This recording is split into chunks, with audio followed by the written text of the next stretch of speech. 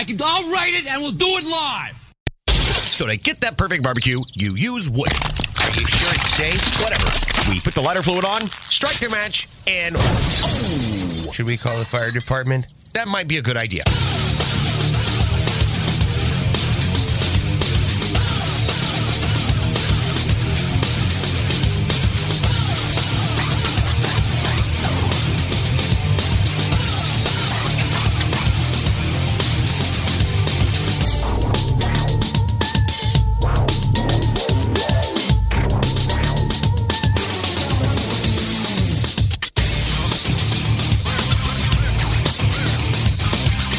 All right, good afternoon, and welcome to the Really Big Barbecue Central Show.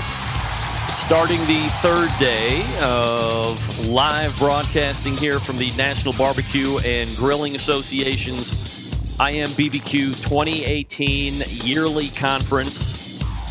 We're right here in Fort Worth, Texas. Happy to have you aboard here on your Saturday afternoon, everybody. Good morning, everybody. Or good afternoon. 12 o'clock here local. You should see fit to jump in on this here show at some point during this 3-hour broadcast. You can run an email at me, Greg at the BBQ Central Show. Again, that's Greg at the BBQCentralShow.com. I will try and mix those in. And here's what's happening in case you did not get on the Facebook a little bit earlier today for the projection. Coming up in a matter of minutes, she is promoting the Hardcore Carnivore book, amongst other things. She's live right here at NBBQA. We'll be talking to the Hardcore Carnivore herself, live and in person, Jess Pryles. You've also seen her on my show any number of times. So we'll talk to her about the book to some degree, but I would like to change it up a little bit. She's been doing a lot of press junket stuff anyway, talking about the book, doing a lot of interviews with standard media. I don't know if podcasting is what you would consider standard media anymore. I still think that it's a little bit out of the ordinary, that the infancy is still kind of where it's at. Podcasting in itself, I think, is a weird name. I don't know if people really assimilate some kind of message with podcasting. To sound like an old guy, I think the younger generation gets it. They understand podcasting. That's really where they're getting a lot of their information, and they are subscribing to like-minded podcasts so they can continue to fuel the beliefs and the mindsets that they have. And that may or may not be doing some kind of a disservice, kind of giving you that tunnel vision. But from a technology standpoint, they certainly get it. And they are subscribing, and this is how they stay informed, and this is the way that they like to consume their stuff. And I hope it's the way you like to consume your stuff as well. So you can subscribe to my show, thebbqcentralshow.com, and then at the top you can hit the subscribe button, and away you go. So I would like to get out of maybe the traditional media stuff and talk to her just about general barbecue and grilling stuff. We'll obviously hit the book. Maybe many of you are tuning in because you just heard that she wrote a book, or you've been following her on social media and you want to hear her hype it up a little bit, which I'm sure she's more than happy to do. Maybe give you a recipe or two, or kind of give you the idea of where the thought process was behind this book and the things that she's looking to get across. So Jess Pryles is technically on the clock at this point, and we will be excited to welcome her into this makeshift podcast studio. At 12:45, we will be joined by a friend of the show, holding it down in Denver, Jason Ganal, GQ Barbecue. And I have never met, well, like most of these people, I've never met them in person. And I've talked to Jason a number of times here on the show. He was competitive barbecue guy up front. Then he eventually got into the restaurant business. And now we can kind of track his progress, which we've kind of been doing on the show. So excited to talk to Jason in person. Hey, by the way, Jess Pryles right here. Woo! That camera does work, by the way. Oh, does it? Yeah, just in case. So thanks for jumping in. Thanks for Appreciate having that. me here. You got it. I'm so glad I get to see you face to face for the first time. Do you know how many people have ever said that? Not many people. I'm so happy we can talk on the phone or on the internet. It's never face to face, but I get it.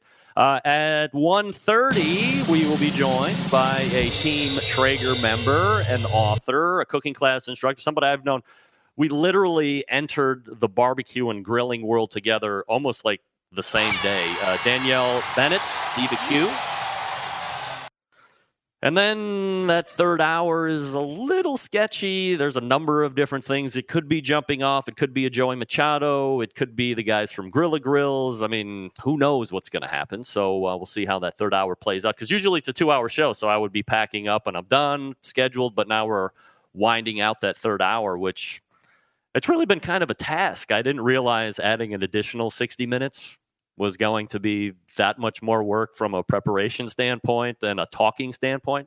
But can you talk for 3 hours straight without an issue? Because I know it sounds easy, but then you get into that third hour and it's like, okay, I'm going to need like a water, a piece of gum, something to Also, rehydrate. I've found that the bathroom becomes an issue in that third hour. It's never been an issue for a 2-hour show for 12 years. And the last 2 days, that third hour has been kind of a bathroom problem. Yeah. So hold off on that unsweet tea. Well, the good news is this is going to be potentially TMI, but I'm like on the road sales guy during the day. And there's been any number of times where I've been coming out of Columbus, Ohio. So that's about a 2-hour shot from where I live in Cleveland.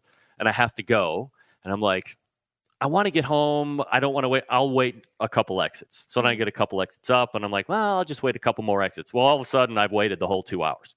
So I have That's bad for your body. You know that. Yeah, my wife says that all the time. I think it's like I'm training it. I'm making it stronger, like working out your muscles and stuff. She's like, that's exactly the opposite of what you're really hurting yourself. So I just think it's like maybe a badge of honor that I'm wearing. That I can, if I need to hold it. It's an eternal badge. Like, who's going to know? Yeah, I'm the camel of urine, I guess. You know, if I need to, I can hold it. You know, this is why people tune in because, you know, when you get into the nitty gritty, camel of urine, everybody here. Right. Next time you see Greg, I'd like you to say, sir, you are a bastion of the camel of urine. I think we have a T-shirt coming up, no doubt about it. Boom.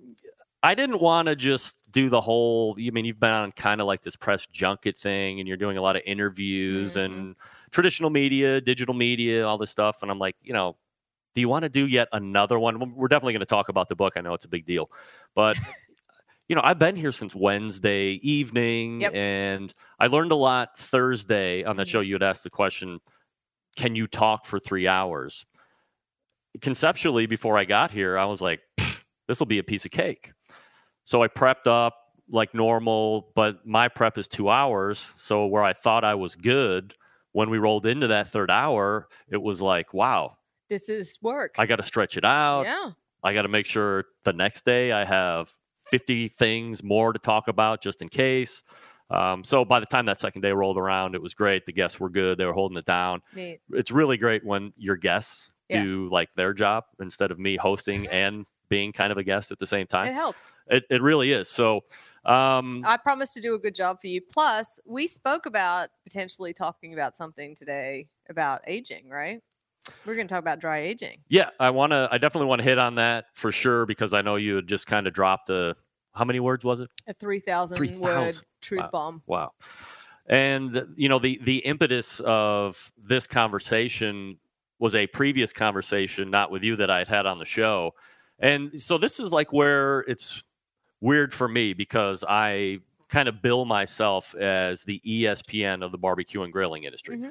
I never bill myself as an expert, number one, but I do love to talk to experts. And nowadays, it's tough to be able to find the barometer of everybody can jump on a keyboard or an Instagram or any social media and say, I'm an expert, or perhaps worse, just kind of pass themselves off as an expert. Right. And they talk well and there's passion and there seems to be some substance behind the information they're passing along until the next day when you wake up and dudes from Detroit who make their living at dry aging drop you an email and go, that segment that you had the last night, all of that was wrong. And they started breaking it down. And I think I know who you're talking about. I feel like responsible Like, I'm like, dude, I didn't mean that. And I don't know.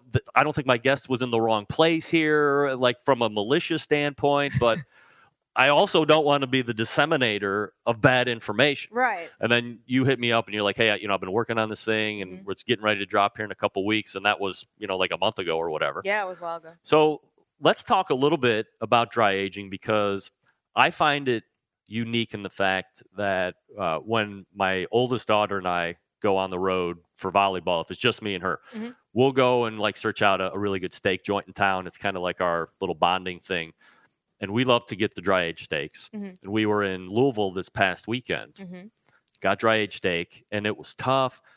Every fiber of my being was saying, this is total bullshit. This is not a dry aged steak. I don't even know if this is a prime steak, let alone a dry aged steak. Well, yeah, so, they're not mutually exclusive.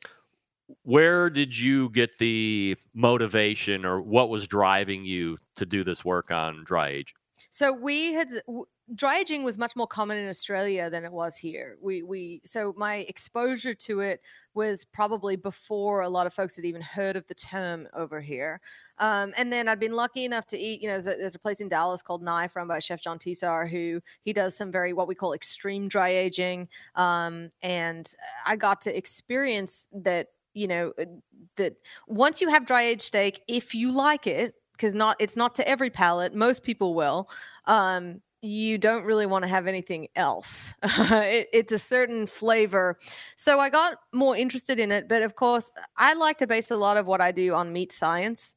And I was just really hesitant to suggest people do it at home, because I wasn't exactly sure. I knew that there was a safety element to it. And so I had started speaking to a lot of PhD meat science professors and just PhDs and professionals in the industry to understand what it was, because especially last holiday season, I was getting a ton of emails from people. Oh, I just ordered my prime rib from my butcher. Christmas in 2 weeks. Right. How should I dry age it? And I'm like, well, do you have a dry aging fridge? No. Do you know what dry aging fridge? No one knew what it was. They just had heard the term. And I was concerned that a lot of folks were just throwing naked beef into their refrigerators. And so I knew it was time to kind of write this. The reason it's 3,000 words is because I tried to absolutely cover everything about actually how to do it at home. So not just what it is, but how to safely do it. The safety aspect of it is that basically, as long as you cook it correctly, which has mainly a lot to do with the bone, you should actually cut that bone away and then roast it till it's quite hot to make sure all the bacteria is killed. The only thing you need to be careful of is black mold. And as long as you don't have black mold, other mold is okay. But the main thing is this. Dry aging is really expensive, and it's really expensive because of the setup and because of how much you lose as that product shrinks. And you're talking about just in general, if you're going to do it at home or if you're doing it in a commercial setting, the process itself is expensive. Correct. Okay. Yeah, because not only is it that loss, but let's just say that you're a butcher that's doing it. You now have to dedicate a facility to just holding it there. And I mean, some of these dry aging rooms are, hundreds of thousands of dollars worth of product just sitting there aging. So it's not cheap. I guess the thing is this. True dry aged meat has a very distinct flavor. And, it's kind of like, I think that there's a lot of people who can empathize in the barbecue world with the term barbecue. And just because you put barbecue sauce on something and put it in a slow cooker is arguably, certainly by this crowd here, not barbecue. Right. And I think for me, it's the same concept with dry aging, that there's a certain way to do it. And you might have other ways that you emulate that or get close to it with, for example, one of the bags, or you have a system at home. But I'm just trying to educate people that's not actually dry aging. Have you seen, we had talked about the bags before. Have you seen that product called the Steak Ager, where it's, I guess, made to go? And I think he does say you need to have a dedicated fridge, but it's made for one of those like college dorm style refrigerators, and it goes in, and there's a bunch of different technology that's happening in there. But I think where the potential detraction or where the non-over fascination with it is, it's pretty limited as far as how much you can put in. If you're going to do it at home and you buy X size refrigerator or cooling mechanism that you're going to be dedicating to that, you can kind of call your shots as how much beef you're going to want to age at any given time. Yeah, and this is one of the things that I touched upon that a lot of people don't realize. The problem with the steak ager is there's a couple of things. So first of all, the number one thing you need is a dedicated facility. And why fat picks up is the same reason we keep baking soda in a refrigerator to pick up odors. Fat picks up other odors, and you don't want, your pasta from last night leaking into your beef.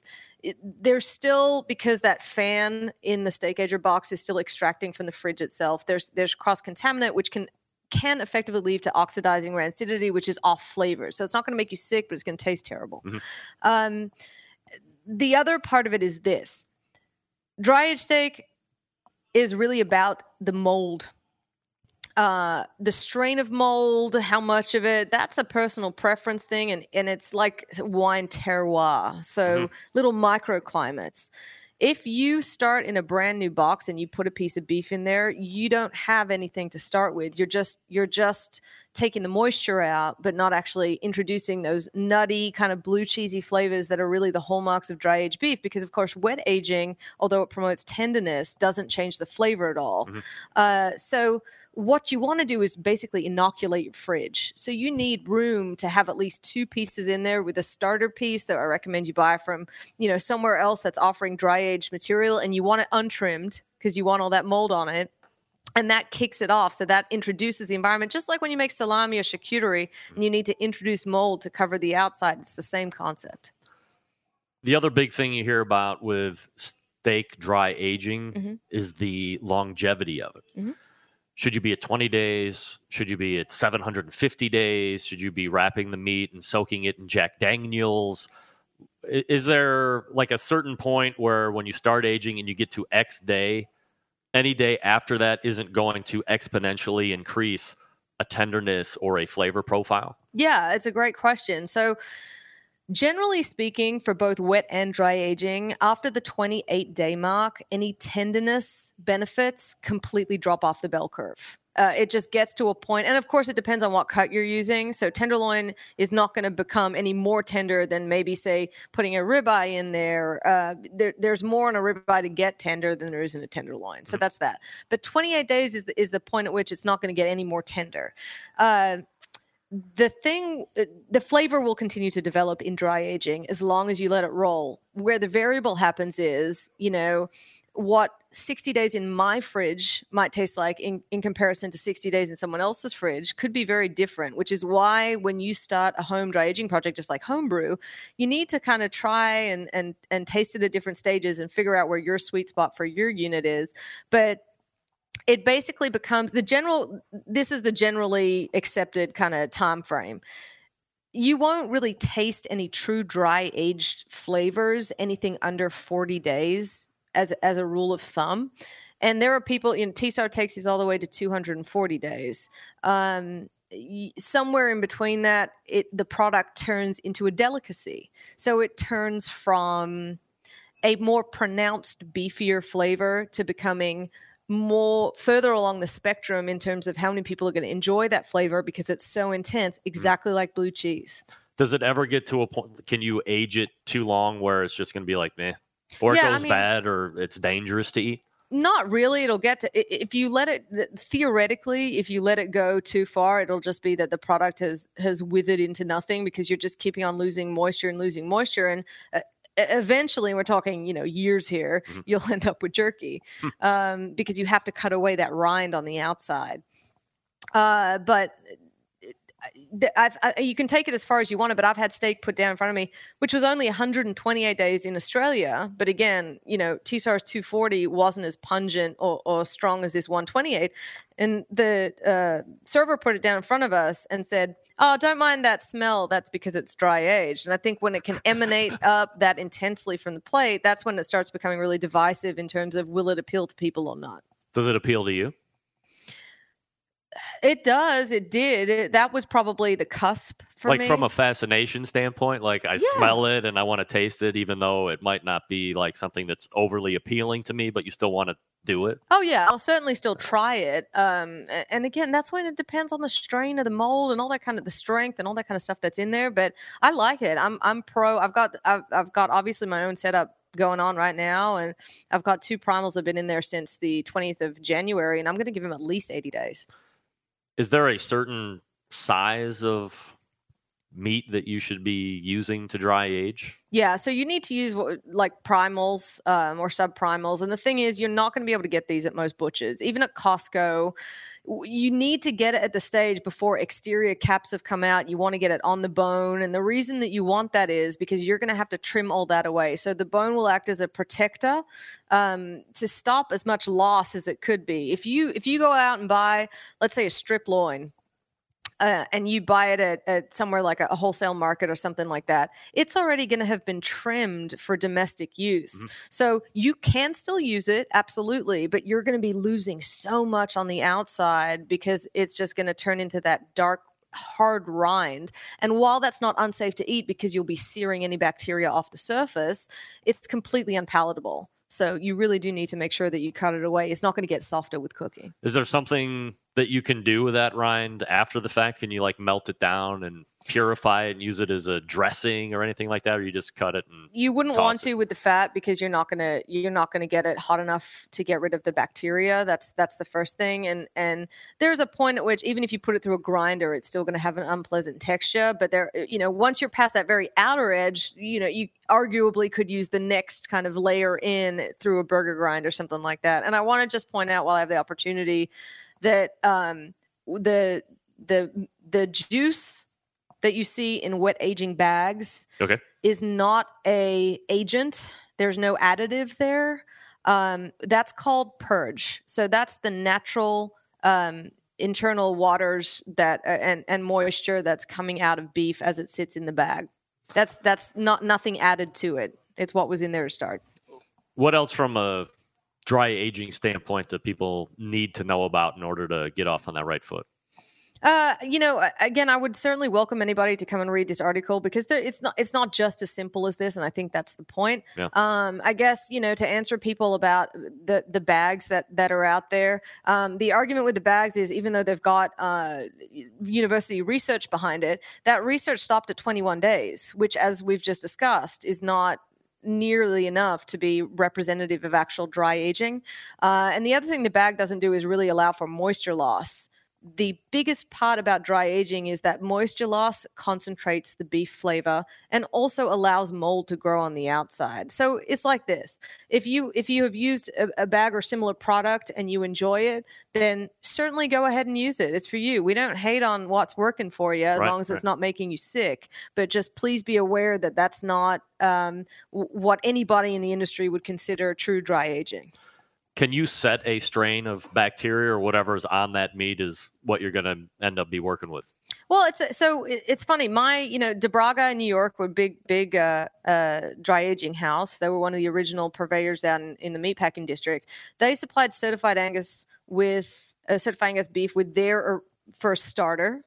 And then I got mine from that certified Angus beef facility in Worcester, Ohio. Mm-hmm. Shout out to Ohio. Yep. Hey. And when De Braga sent theirs to Ohio, the natural spores in the air, all that kind of stuff would then change that terroir. And as that comes to me in Texas, and every time you open the door, you're letting new environments in there, which is why we're trying to control it by not having, please don't turn it into your beer fridge as well. Yeah, right. And please don't put your venison quarters in there temporarily, especially with hair and stuff on it still. So it keeps changing. That's why people like Walter Apfelbaum, who's at Prime and Proper in Detroit, he tries to limit the mold growth because he prefers a beefier rather than blue cheesier flavor on his beef. And that's a serious that's serious to cultivate in there. He's got to keep things at a humidity level and try and mitigate that as best as he can. So it certainly becomes an art, just like a fine charcuterie master.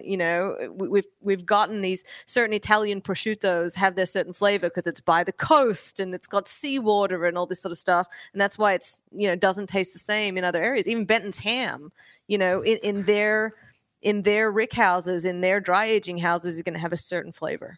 Are you surprised that there has been a renaissance, if you will, maybe over the last 3 or 4 years? I've been using the term, I hate to say it, but a lot of my guests here are a little older than me. As you kind of survey the NBBQA crowd, it's not like probably the most tech savvy and hipster crowd ever. So I've been using the term millennials a lot just to reference a certain group, but they seem to be, so for as much crap as everybody that's 50 years or older wants to give them for being lazy and unmotivated and they don't want to leave their parents' homes and get jobs and blah, blah, blah.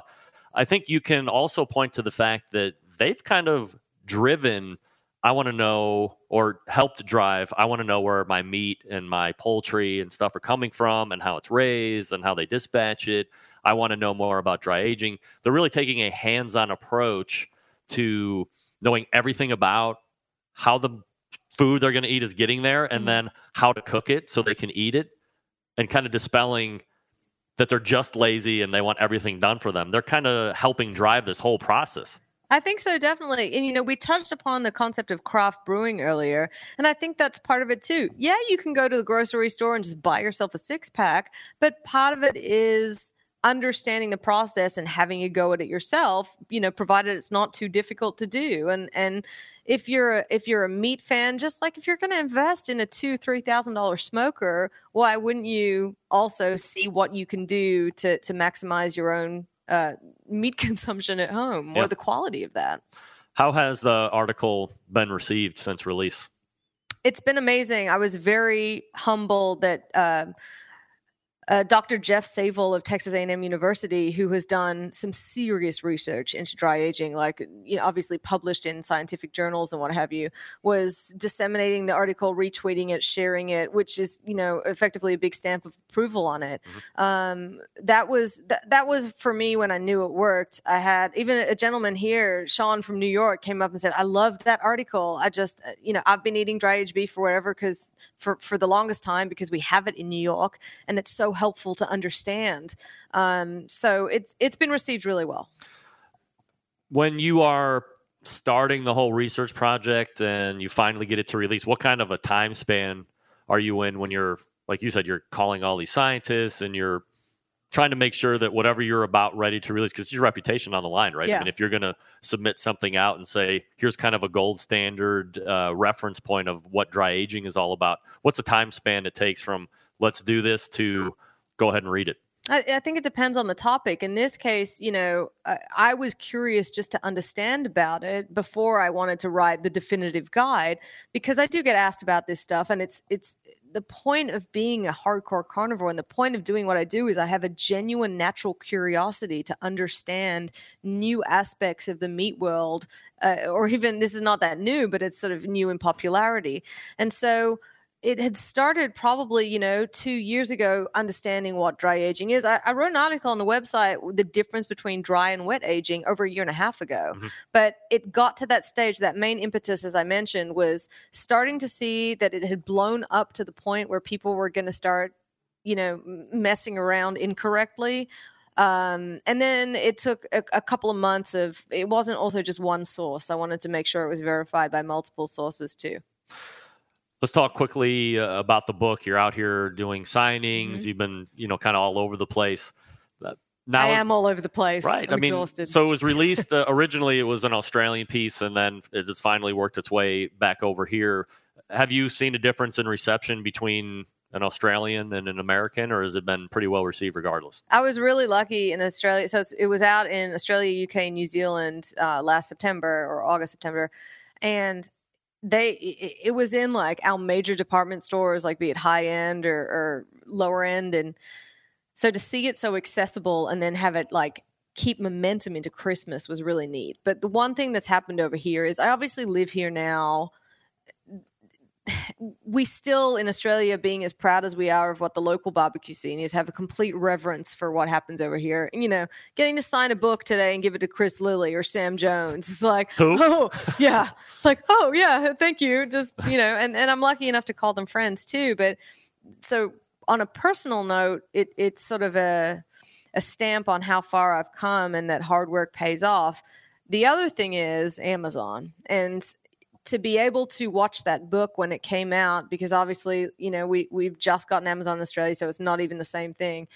For it to hit new bestseller in the new release category, and then in multiple categories that they listed it under, like outdoor cooking and specific ingredients, Southern cooking, was just like, oh my God, this is going to work. And the coolest part, I guess, was, I spoke to Amy Mills about this too. People get it in their hands, and it's a really nice hardcover coffee table book. Mm-hmm. And they go, oh, this is like a real nice book. You've got really nice photography in here. I'm like, oh, did you think that I was just like Xeroxing copies at home? Yeah, right. Because I think it's exactly what you say with that sort of self-proclaimed expert, or, the accessibility to social media is a double-edged sword. So, I actually have a publisher. This would, it actually went through the correct channels. So it's really nice to be able to hand that to people here and see that reaction. Well, I think you have two divergent ways to go. You could capitalize on the success that you've had, throw together a book, cash grab it, and it's out, and people be like, and they throw it off to the side. But guess what? You're going to be making some money on it because people have already bought into you, and they've used that perceived relationship just to buy because it's something out there. Or the way you did it, and we've talked about this before, your name is your brand, is your reputation. So it's important that everything you're going to put out from a book, or not just flooding the market with rubs or just throwing out sauces or whatever, everything that you attach your name to, you believe that is representing you. And you want it to be the best form of you're putting out there. And that's kind of where it is with this book. It only takes one time to disappoint people before they've lost trust in your brand. And whether that be, it's true for a restaurant, right? Like it's very unlikely that you will give a restaurant another chance once they disappoint you once. So you have a good meal, then you have a bad meal, and you're probably going to stay away. It's the same philosophy that I have with my rubs too. I don't want to just put out, or the steak fork that I'm importing, or I've got some new knives in the works. I don't want to just put out a product because I've now built a brand and can easily just stamp it on a bunch of different things. Whether it's the slogans of the t-shirts, or making sure it's like good quality hats, or whatever it is. It's like, listen, I'm building stuff that if you commit to spending your hard-earned money on something that I've created, I'm not going to let you down.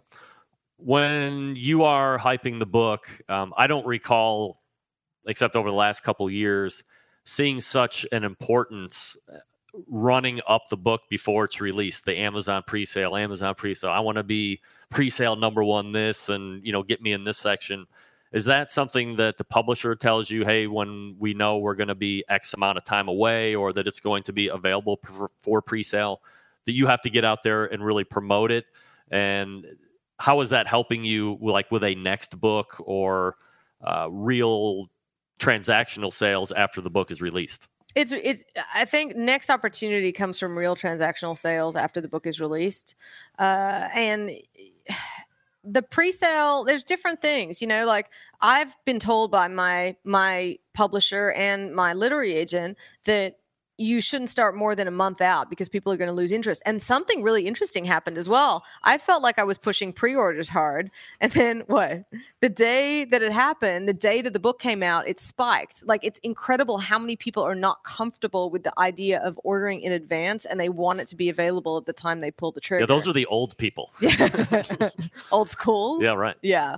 So I think that you're just taught it's Amazon is such a power player in this world, and everyone still tries to figure out the algorithm just like we try to figure out Instagram or whatever it is. And it's generally considered that the more work you do on the back end before it comes out, it has direct correlation to how well it does and how much they keep it up in their charts once it is out. Is it a true test to see where your benchmark of popularity is? You can go on your Instagram account or a lot of these social medias and see what your statistics are.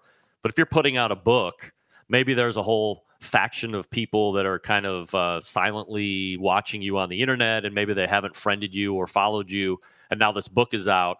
You can see from a statistical standpoint, those books take off. Does that validate you at all to see the book maybe exceed expectation? I think the book makes other people more comfortable.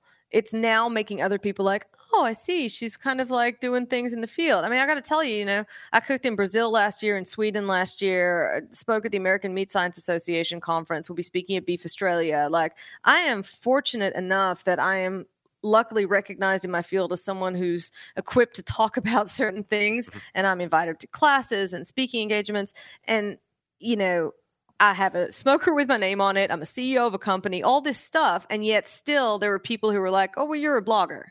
And so now it's like this legitimate thing. I'm very proud of the book and I'm very excited it's out. But in some ways, it's a little frustrating that you can do so much and it still takes that book to be considered legitimate in other people's eyes. So is there another one in the works, or was this a one-off at this point?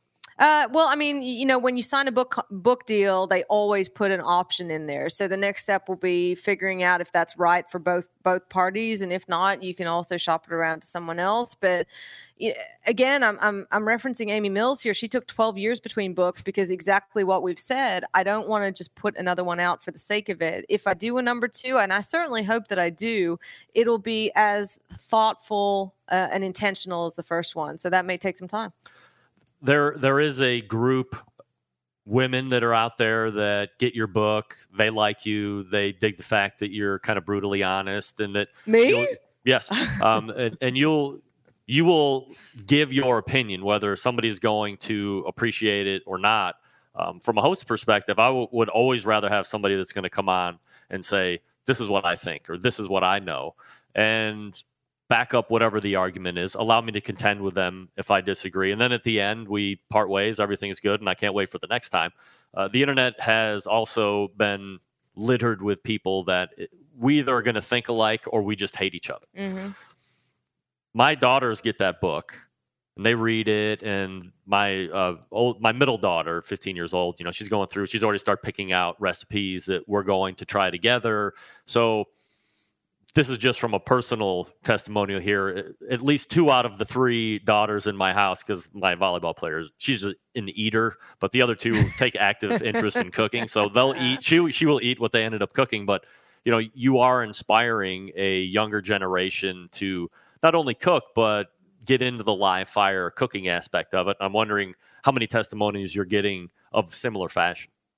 Yeah, I had, you know, even Shauna won the state cook-off last night. A woman won that, and I interviewed her briefly for the live stream here, and she was just saying, you know, we're just trying to get more girls into it. I stepped into it when she stepped into it when her dad couldn't make a couple of things that he prepaid for, and now she's trying to encourage other women into it, and I think it's amazing.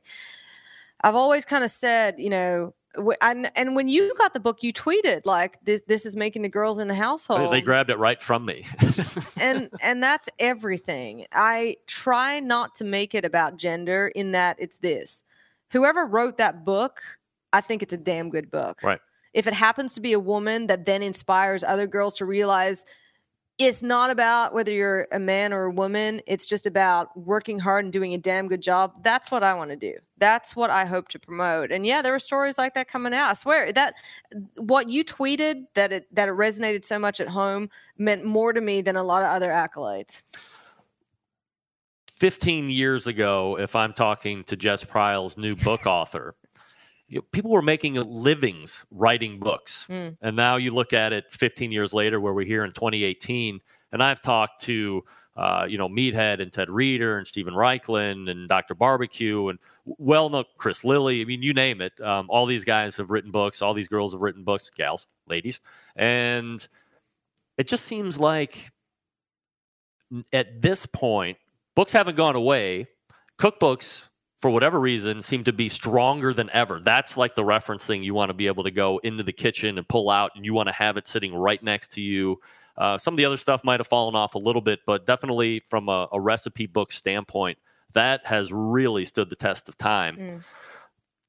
Can you make money at book writing, or is it a way to continually keep your face, your name, your brand out, but just kind of in another venue? I mean, and this is a great question for folks who are wondering about it or curious themselves. So the first thing is, do you have a publisher or are you self-published? Okay, if you're self-published, you're taking care of your own stuff here. The world of publishing is so different, and it depends hugely on the contract you get. Are you paying for your photographer yourself? Are you not? What's your deal? What's your percentage? How many do you have to sell before you start getting more than that advance that you were given? Mm-hmm. I think unless you're on the scale of someone like Chris Lilly, who obviously they wouldn't give him an opportunity to put out more books if he was not selling the hell out of those books. Right. You know what I mean? For me, it's lovely because it's lovely to share that with a new audience because people do like cookbooks and they may not have purchased something else in the line. But for me, at this point, it's another piece of merchandise. It's not anything that makes me significantly more money as something else. Maybe I'm speaking too prematurely, and at the end of this interview, it'll just spike again. And of course, yeah, you don't know. Maybe it may even exceed my expectations. And if that happens, and if you start really selling like Meathead, if you become a New York Times bestseller, now you're in a different sphere. I like to tell people to think of it like music, like signing a record deal, because I think a lot of people at least more familiar with that, where it's like you can sign a record deal and you have to be real careful about the deal you sign and who you're with and what their distribution is, and it's the same thing, and you may not hit on it. Not everyone has the Kings of Leon first album, where it just goes and goes and goes, and then they may not have a successful second one too.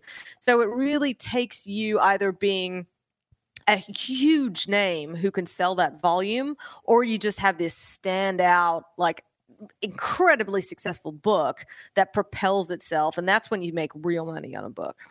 You're here at NBBQA doing a book signing. I know you've been doing some other like breakout classes in those regards. What are you actively taking part in and teaching while you're here? So I did a presentation yesterday actually on beef myth busting, because it's the same thing. Like I really enjoy filling that niche of science-based approach to cookery and barbecue. So that's what I did yesterday. Did the signing today, did a little bit of that live stream, got classes coming up. You can always hit my website. There's an events page on there now, because I'm fortunate enough again that, this time last year I was like maybe booking one or two things in advance. Mm-hmm. And now I'm like booking into October, which is insane, but amazing. That's good. It is good. So I've got all that up there now for people. What's your take on NBBQA? I'm looking at it. I talked to a bunch of people before I came out, and it was probably 65 to 70% on the schneid and 25 to 30% saying, yeah, it's awesome. It's good. And I never like to buy into one side or the other. If I'm excited enough to come down and check it out for myself so I can draw my own conclusion, then that's what I would like to do. So I was motivated enough to come down, and Meathead kind of sponsored me down here to help me out, which is why I'm wearing this really cool t-shirt. It's super cool. But I'm still trying to figure out, like, is it more of an industry thing where it's better for me if I'm a retailer, or if I'm building grills, or if I'm running a restaurant to some degree, so I have access to a lot of these really big names in the industry, or if there's some way that you can connect a fan like me or a fan of you, because I know you're going to be here, and can it make sense to draw both sides of that market in here and make it a successful National Barbecue and Grilling Association, not necessarily just reflective of the industry? Or maybe that's just what it is. Yeah, so the first thing is to just look at what's happening every year, because they grow and they try new things. And this year, that Grilling Academy is a new concept for them. So it's an attempt to be industry-based for the first couple of days and then public-based today. So it remains to be seen what they're going to activate next year. But here's what I'll say. All of the sessions aside, it is invaluable. It's invaluable for the public to come down, because you will never have opportunity to meet the kind of names that come to this thing where they have the time to talk to you. They're not doing a comp. They're not, they don't have 3 seconds to take a photo with you. You can actually spend time and visit with them. You can see what's going on. So that's a luxury. From an industry perspective, if nothing else, if you don't go to any session while you're here, the networking opportunities to have everybody in this space at once are second to none. They really are. To be able to connect with, Ace Hardware here is a major sponsor. You have a rub brand, and you get to get FaceTime and even get the chance to say, what's the best address I can send you to something, rather than trying to hope your email gets through the right person. Was that not worth it alone? Yeah, right. So I think, and the opportunity also to have, people like yourself here, every time that we get any kind of media exposure, it should never be taken for granted. And that's been really nice for me too. It's refreshing from my perspective to have an organization, even, I mean, is it like palatial studios? No, but they actually cordoned off a portion of their facility to allow myself and Barbecue War Stories and Best Barbecue Show to all come down. And at least from a coverage standpoint, they get it, right? They know we're going to come out. Some guys are going to be live streaming an incredible amount. I'm not too much into that. I'd rather go get the recorded sound so I can polish it up a little bit. But everybody here that's covering it is doing it. Because you have a brand to protect, Greg Rampy. Correct. I want to sound a certain way, right? So it was refreshing to see somebody not go, I don't know if we want to have a live stream 3 days, while you're here, or we don't really know what podcasting is. Even if they didn't, they're doing a really good job at hiding that and also showing that they think that there's value in that. So they are, it's exactly what you said. Even if they don't necessarily know the vehicle, they are aware that it's evolve or die, and there's so much new technology out there, and they've done an exceptional effort about trying to make sure that a live stream happens, that you guys are accommodated, all that kind of stuff. Did you know that Mike Mills' first business was dentures? No, I did not know that. Did you know he still owns that business today? Started in 1962. I also was not aware of that. And it's also 2 miles down the road from 17th Street Barbecue.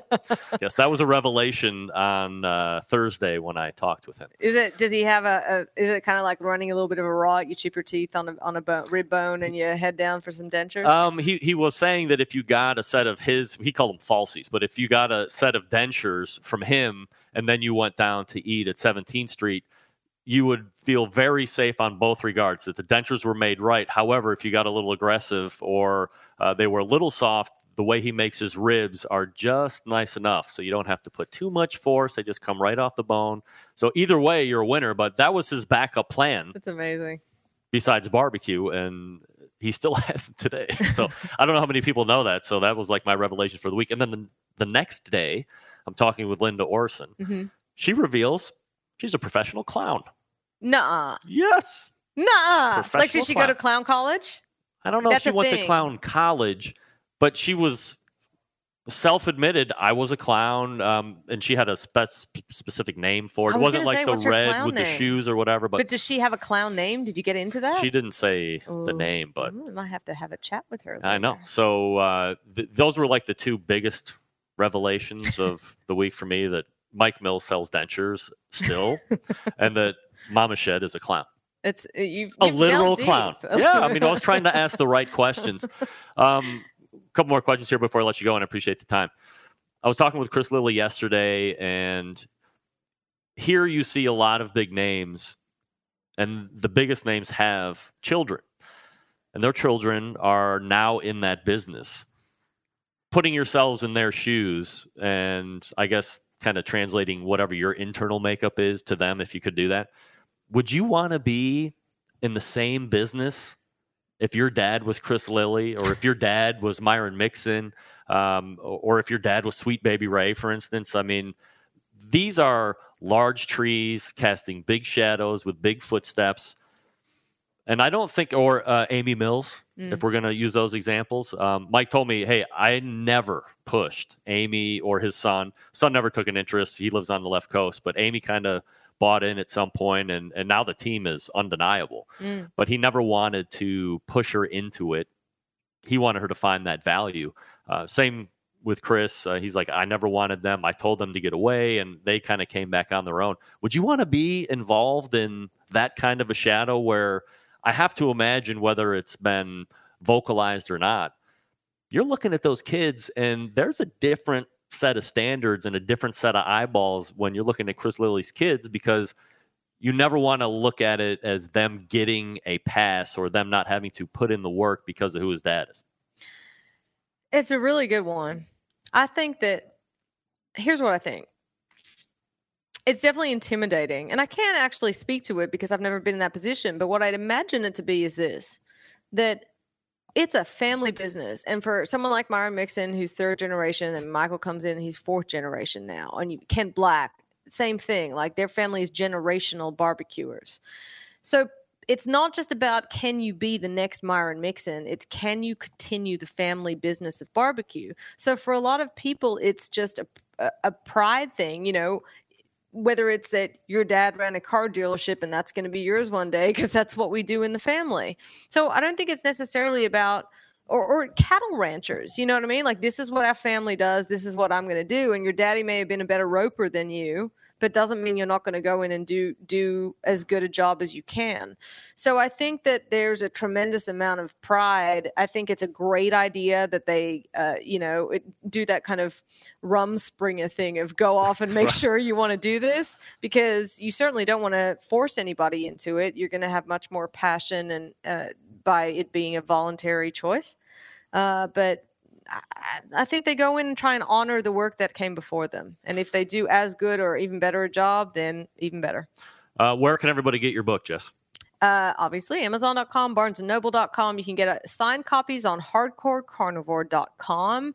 And if your local bookstore doesn't stock it, you can certainly ask them to, because it's available to them. Can we give one away on the show? Yes. Yes, we can. All right. I'll give that away as we jump into the Jason Ganal segment. Perfect. All right. JessPryles.com. Check it out. You know where she is on social media. I really appreciate you taking the time out to do this with me. You bet. Live and in person. I know, it's so fun. And thank you. And thank you for all you do as well. You're doing important stuff, sharing our stories. This is my pleasure. Jess, thanks so much. All right. That was Jess Pryles, JessPryles.com. Get the book if you haven't. And then also go to the website if you are interested at all in dry aging and read the definitive post on dry aging. Jason Ganal coming up from GQ Barbecue here in a second. I want to talk to you quickly about AmazingRibs.com, the Pitmasters Club. Come on, folks, where for $24, maybe even a little less, definitely less than $25, but where for less than $25 a year, not a month, a year, can you get access to some of the most high-level information. You can get advice from people that might not be at your level, that might be at your level, that might be way above your level. Now you have a confluence of information that you can decide to do whatever you want with. You have a well-rounded scope of input. You can check out all of the... I just turned my microphone down. Sorry, that was a... Oh, sorry. You can check out all of the different kind of options that they have as far as forums and all that other cool input. I've even heard rumors that Meathead is going to be releasing certain chapters of his brand new book, which according to last Tuesday is already a name change. It was going to be, the first one was the Art and Science of Barbecue and Grilling. Wait, no, it was the Science of Barbecue and Grilling, and then the follow-up book was going to be the Art of Barbecue and Grilling, but Meathead had confirmed that name change has already happened, so I forget what he said it was going to be. Whatever. Go to AmazingRibs.com and then go ahead and check out the Pitmasters Club. Again, $24 a year, not a month. Great access, great information, and one of the big reasons that I am right here at the National Barbecue and Grilling Association's National Convention. Also, thanks to National Barbecue and Grilling Association for allowing me to set up here in the green room, as they're calling it, and do these live 3-hour shows each day. All right, we will reload with Jason Ganal from GQ Barbecue. Stick around. We'll be right back.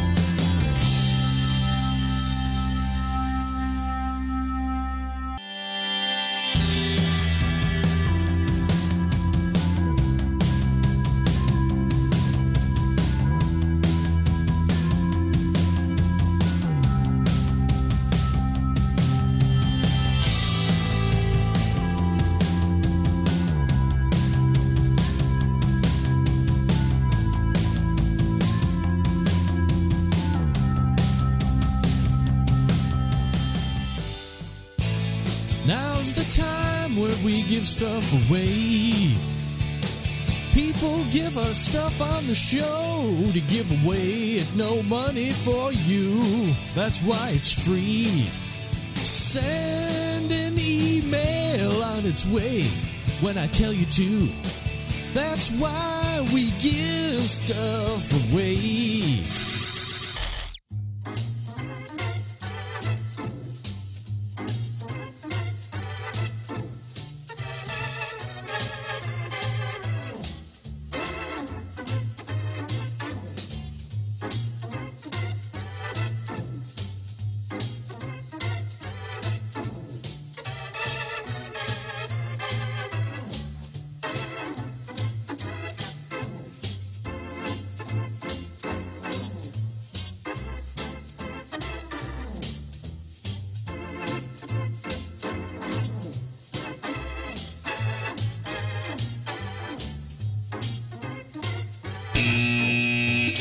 Big stuff out of here.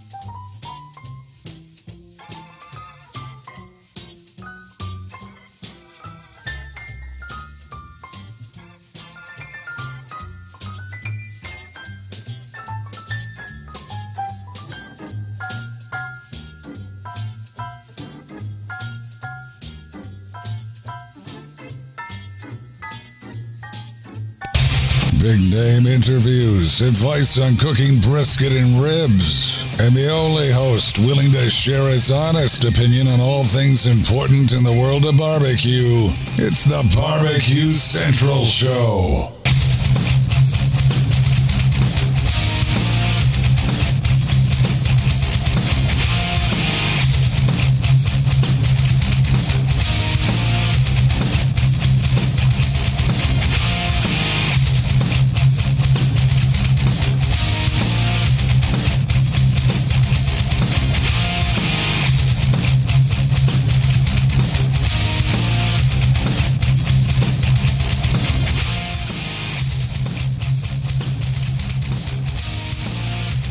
Just be the telephone, right? So you would talk to people on the telephone, and you had no idea what they look like when you met them. Right. So oftentimes you would get this visual after talking with them, what they would look like when you meet them for the first time.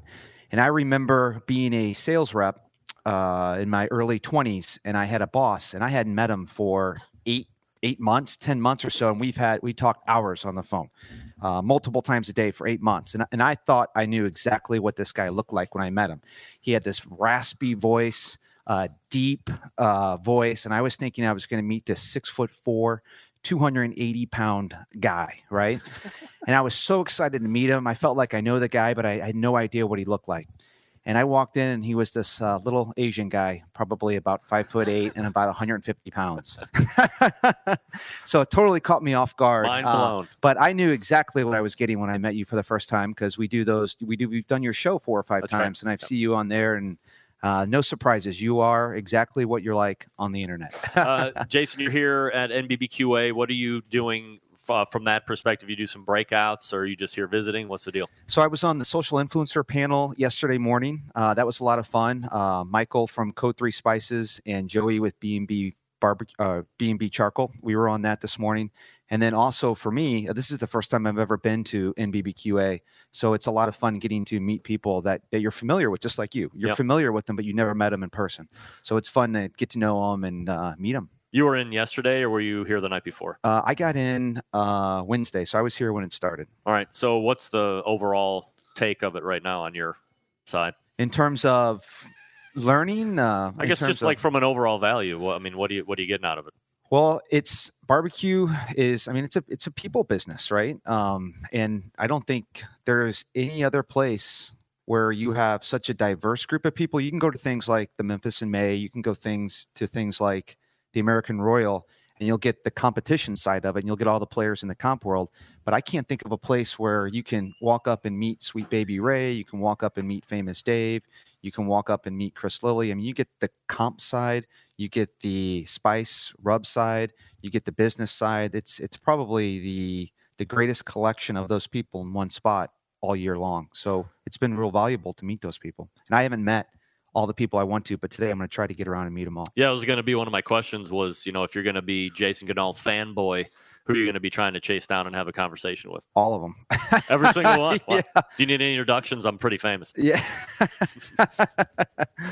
No, I want to try. I mean, that's what's real valuable about this is the opportunity to meet all those people. And just to let them know that if they're ever in Denver and they're looking for barbecue, that they have a place they can come hang out. Jason, let's start there. Let's roll it back just for a few minutes. If somebody's bumping over on the stream and they're not familiar with you, or they've kind of heard about you cursorily, but they don't know you intimately, where are you from originally? Like, what's the whole background in live fire cooking and grilling? Is that something you got into later in life? Did you come from a family that was all about that? What's the deal? Yeah. So born and raised in St. Louis, Missouri. My parents still lived there, and I lived there till I was about 30 years old. And I'm 42 now, and I have very vivid memories of cooking on a Weber kettle with my dad as a kid. And pork steaks are really popular back in St. Louis, which is just sliced pork butt, shoulder. And so I have very vivid memories of him cooking that on his Weber kettle with his towel on his side pocket, kind of halfway out. And Malls is a popular barbecue sauce, which I've heard that they might be discontinuing it this year. Have you heard that? I heard they were going to discontinue it, stop making it, and then there was such an uproar that I think they decided to keep making it. Really? Yeah, I don't know all the details on that. Maybe somebody will chime in and update us on that. But I remember him just basting it with natural light beer as it cooks, and then when it's done, he finishes it with the I used to Malls. baste my liver with natural light beer, by the way. I still do. And finishing it with Malls barbecue sauce. And we ate that. Every single weekend we were out there on the kettle. So I've always enjoyed meat. I've always enjoyed barbecuing, and that was barbecuing to us, not the big cuts of meat or anything like that. And then hot dogs and hamburgers and things like that, nothing too elaborate. And then I ate barbecue all the time. Back then, there wasn't the popular places that there are now. So I remember eating at Bandana's probably 2 or 3 times a week, which is a chain in that area. But now you've got a lot of popular places in St. Louis. But when I moved, those weren't there. And I moved out to California for work. I was out there for about a year or so. And then work took me to the Boulder area. And that was 10 years ago. And I had a home-based business. I had a recruiting firm for the medical device industry. And I had to find something to do on the weekends. I was going crazy being home all week working and then just being home on the weekends. And so in St. Louis, and I'm not a barbecue snob, just cook the meat well, don't over season it, don't over sauce it, and I like it, right? So St. Louis, I could get my itch scratched with barbecue all over the place. California, I found a couple places I liked a lot. When I moved out to Denver, I had a hard time finding a place. So I stumbled across the internet and discovered the Kansas City Barbecue Society, and they put on these professional barbecue contests.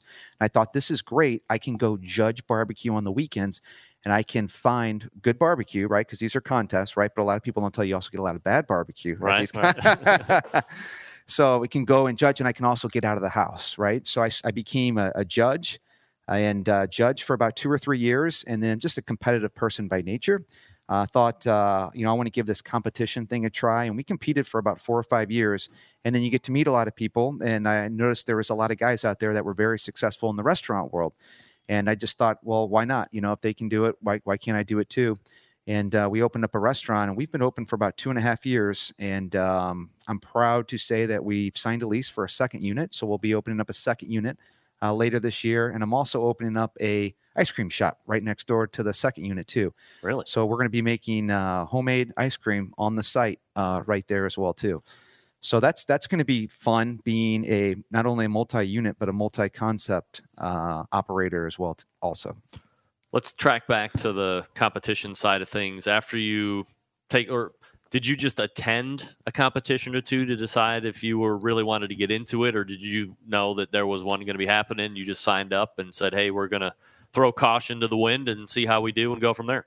So I was judging. So I got to know a lot of the cooks. And after the the judging. I'd walk around and I get to know them. So I had a pretty good idea what I was getting myself into. But still, even knowing that, I still remember my first contest, Pueblo, Colorado, I don't know, 7, 8 years ago. I thought all I needed was a smoker and a table. I didn't have any lights at night, so I'm working in the dark. I didn't have anything to sleep in, take a nap. I didn't have any of that kind of stuff. And I remember they put me on the far end. So you have all these teams with trailers and pop-up tents and all that. And all I had was a table and an FEC 100. That's it. And I even had guys, I had 2 different people come up and they thought I was security right there at the end, asking if I can move the barricade so they can drive through. That's how nondescript my setup was for the very first comp. But we did fine. We got 2 calls that day. And then after that, I mean, a lot of people are coming up and just introducing themselves and stuff too. So that was my first competition.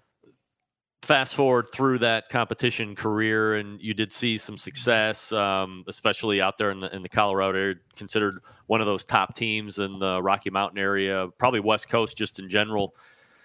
How have you seen the competition world change from when you started to where we are here in 2018? Obviously, you're not anywhere near out as much as you were due to the restaurant responsibilities, but I'm sure you keep tabs and talk about trends and stuff, and I just wonder what your take is on it. Yeah, I mean, a lot of my friends still compete, and I try to judge once a year. So I will try to get out to one contest and judge once a year. I love competition barbecue. I mean, the flavor, the taste of it. So I just really enjoy eating the different entries for the different people.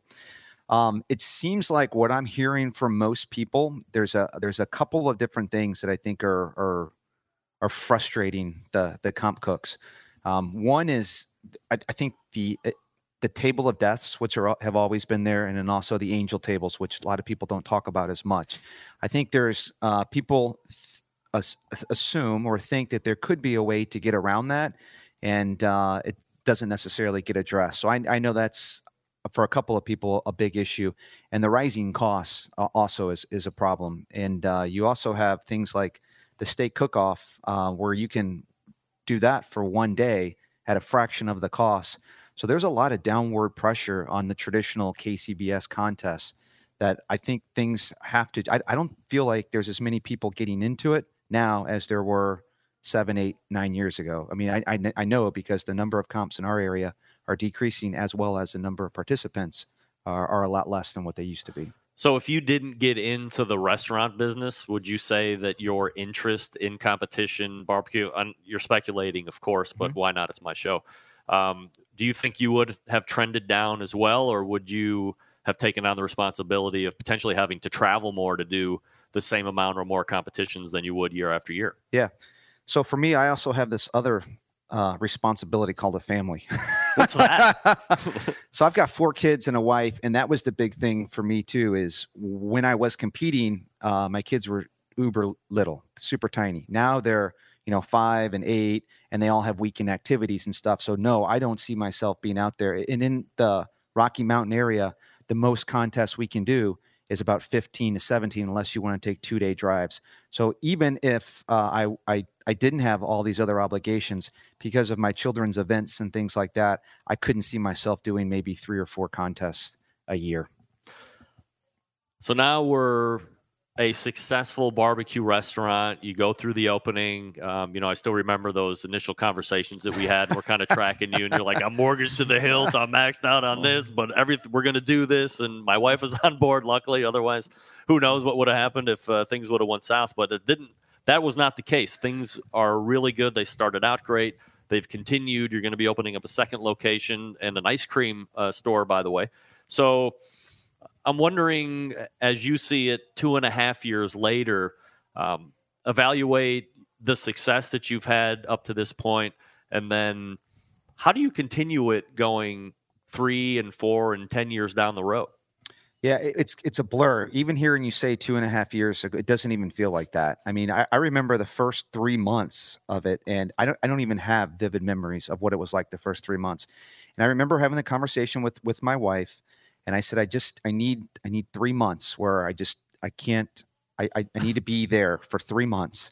And I was getting up, going in there at 6 a.m. and getting home at 9 p.m. And she was a great partner in that and allowed me that time to do that. And then we could start hiring different people to do different things. But I don't have that answer. I can't guarantee success. I'm taking all of our profits that we're making, and I'm putting the chips back into the middle of the table, and I'm hoping we win again. And I have no idea. I've accepted already that there'll probably be some dilution in terms of quality. I mean, I feel like when I can go in there, I have a good control and a good feel for the customer's, I guess, perception and their experience. But when I'm not there, I have no idea, and I rely on other people.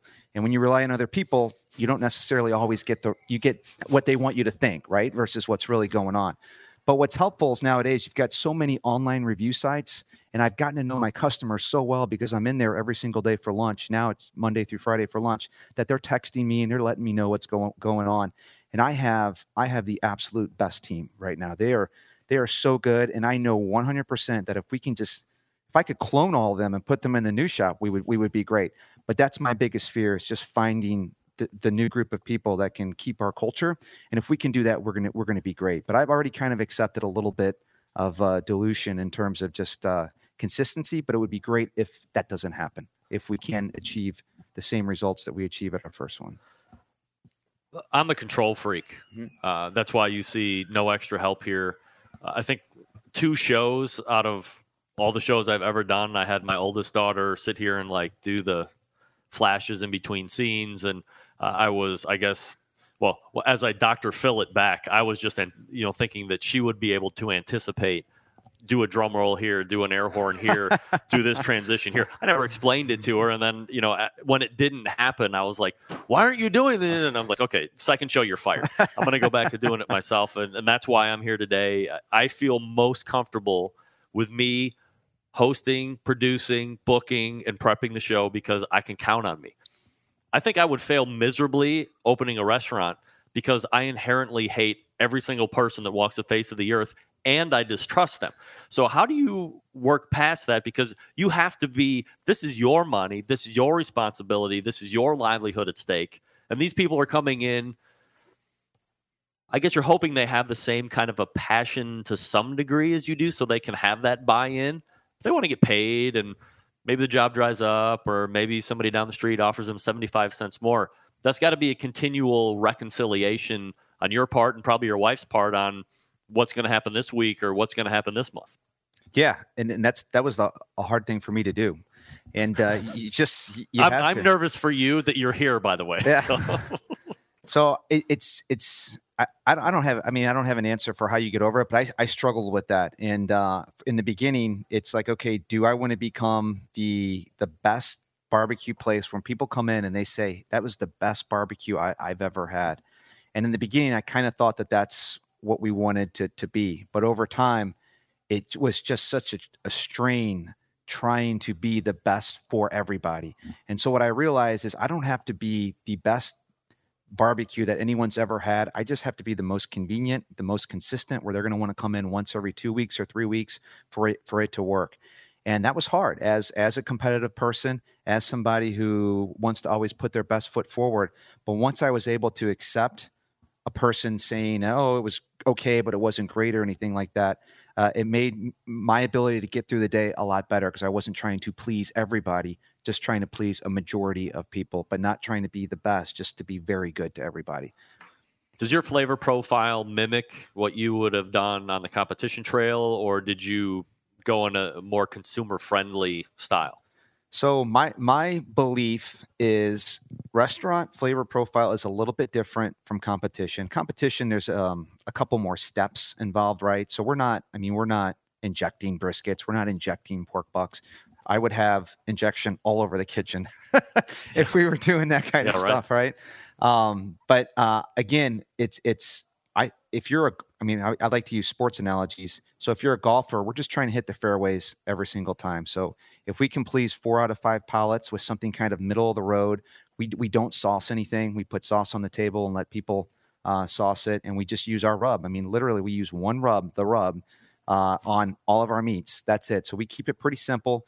We want, if you're eating pork butt, you should be tasting pork first. We don't want to over season anything. If you're tasting brisket, it should be beef first. It should be what shines through, not a whole bunch of rub or anything like that. So we just try to just hit the fairways and don't try to get too extreme one way or the other. But we do put a competition glaze on the ribs. We put that honey, brown sugar, butter, traditional comp glaze on the ribs. And we try to be different from other barbecue places in that regard, but we don't get too extreme by doing like blueberry barbecue sauce or anything like that. Is there a definitive Denver style barbecue, or are you blazing and creating whatever that Denver barbecue profile might turn out to be? When I think of Kansas City style, I mean, Texas, I associate with like Central Texas, right? And Austin, Lockhart, when I think of Texas barbecue. And I think a lot of people say there's different styles even in Texas. Yep. But that stuff doesn't happen quickly. That's generational, right? Colorado, I mean, Denver style, it seems to me a lot of the food writers are searching for that. I see a lot of articles where they talk about that. And I tell people, we get asked that a lot, and we just cook competition. We try to do things as closely as we can without injecting and without a couple of the steps. But we try to mimic those flavors because the rub was exactly the same one that we used in competitions. But we try to cook what I call competition quality food in our restaurant. We're not trying to do a certain style. Lamb is pretty popular in Denver and Colorado. So some places will cook lamb and they kind of call that a Colorado kind of thing. But I don't think there is a certain style. And even if there was something we're trying to do, it would take, it would take a concerted effort and a generation or so to establish a true Colorado style barbecue. But what we do have is we got a lot of people moving to Denver from St. Louis, from Kansas, from Texas, and they're bringing their styles with them. So we have this good hodgepodge of people from different parts of the country all cooking what they know how to cook.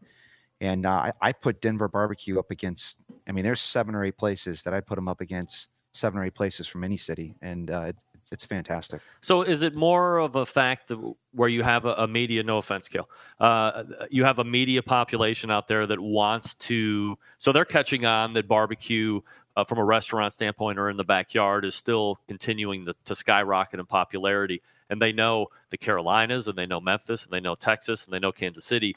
So they feel they need to pull some kind of a label off the 5 standard meccas and place it everywhere else. So, Michael Simon says, we have a Cleveland-based barbecue. Daniel Vaughn disagrees with that totally. You're in Denver, so that's why I ask about a Denver-style barbecue, whatever that means.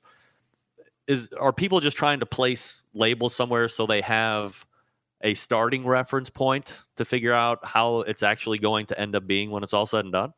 My belief is people just like to judge and evaluate. So they want to have something they can judge and evaluate you against. So that's why they want to know, what is this? Okay. I know Kansas City barbecue. Let me judge you against my favorite place in Kansas City. But that can only lead to disaster half the time, right? It does. If I had a nickel for every time somebody came in and said, I'm from insert any southern state right here, and I know barbecue. Right. So you're an expert because you were just born or you're from a certain state and you eat it. That makes you a default expert, right? So, and I also believe too, you're never going to be as good as somebody's favorite barbecue from back home. You just got to be the best around in that area. And that's what I think. And people get frustrated when we say, oh no, we're competition barbecue. It's our background. It's what we know. And then you got to explain what that is because they're unfamiliar with that. But they get a little frustrated. And people love, we've been open 2 years and we've already been reviewed over 1,000 times on the internet. And people love to review and judge you and stuff like that. So I think they come in, they want to know, okay, what are you? What style are you? So I can judge you right away. And I think that's what drives a lot of that. Are you really active on monitoring a Yelp or a Google review? And if so, are you the type of people that will respond back with, hey, I'm sorry? Or do you have somebody that says, sorry, this happened. Please write me at blah, blah, blah at gqbarbecue.com. I have some follow-up questions that I want to ask you about. What's the method there? So every night about 8:30, every night at 8:30, I put my oldest kid to bed and I go pour myself a glass of wine or a beer. I open up the laptop and I check the day's sales and I check all the online reviews and I respond back to every single person, whether it's a positive one or it's a negative one. I do it a little bit differently than a lot of the other ones that I see that are out there, and that I try to do everything privately. I believe that there are an element of people out there that are just fishing for free food. So I think that if you're replying publicly, offering people free food, you tend to get more negative reviews because people setting a precedent. Exactly, because they want a free meal. So everything's private. and say, hey, thanks so much for coming in. Really appreciate it. And for taking the time to leave a review. Or if it's negative, it's like, oh, wow, I'm so sorry to hear about your bad experience. Maybe you caught us on a bad day. Well, you address whatever it is, and, right. you try to just get them back in. But that's very important. I mean, this is a digital age. People are making decisions off what they see and find on here. Mm-hmm. That if you've got a negative, if you leave a negative impression on people, and there's enough people out there that could damage. I mean, so many people, first timers, when they come in, I say, how did you hear about us? Why did you come in? And they say, oh, you got great reviews online and stuff. So that drives so many new customers for us that, yeah, I'm very, very careful in monitoring all of that kind of stuff.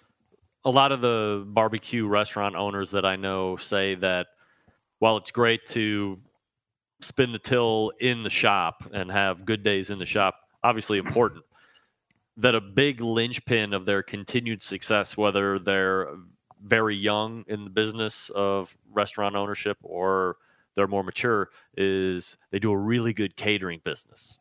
Profit's good, margin's good. Easy to do because you can just drop it off and leave. You don't have a huge group of people coming in and taking up space in the brick and mortar shop. Do you do a certain percentage or a larger percentage of catering versus the in-house, or does it go the other way, or a split? I remember Darren Worth told me something before we got going, and he said, you got to think of yourself as a catering business, and your restaurant is just a tasting facility for people to come in and order catering for you. And he's right in that the profitability is there for catering.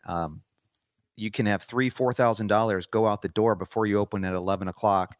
That takes 30 minutes to put together versus taking 5 hours for $3,000 or $4,000 to come in, and a lot more employees, right?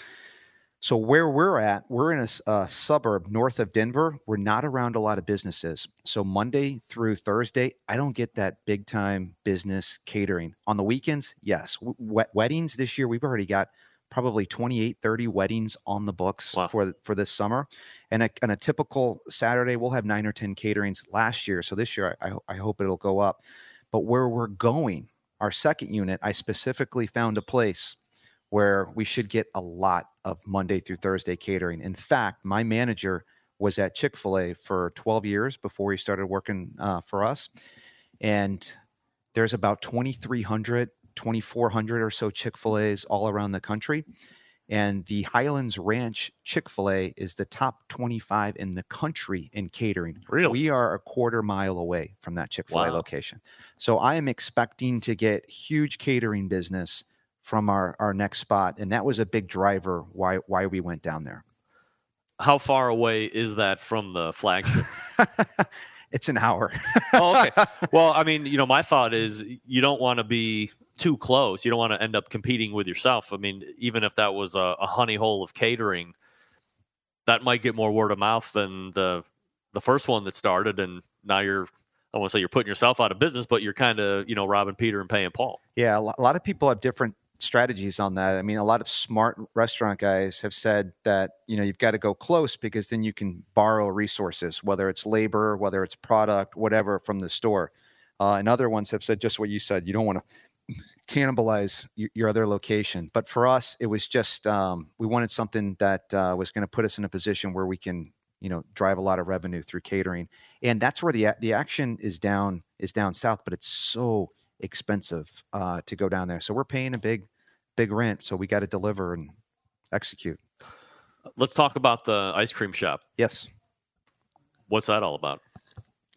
Like ice cream goes good with barbecue, or the kid said, "Hey, Dad, let's do a ice cream shop." Or you're the first person I know that owns an ice cream shop.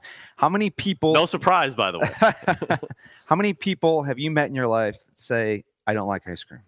0 people. Exactly. So we're already starting with almost every single person out there is a potential customer, right? And you see these different fads come and go. And there was like a frozen yogurt one, but ice cream has always been around, just like barbecue. Barbecue has always been around. And I just think that there's a place where we live. It's a popular ice cream place. I know the founder fairly well. And there's just always a ton of people outside. And it's the same thing when you just see something, you're like, oh, I think we can do that. I think it'd be fun to try it. So we're gonna try it. And I'm really excited because we found a dairy in Denver that makes awesome product. and they're going to be providing us all the ingredients so we can make it all on site. So I'm super excited to source everything locally, and I'm super excited to be making everything on site. That I think we're going to have an awesome ice cream product. And from a business standpoint, the ice cream to me is a lot more scalable than barbecue restaurants.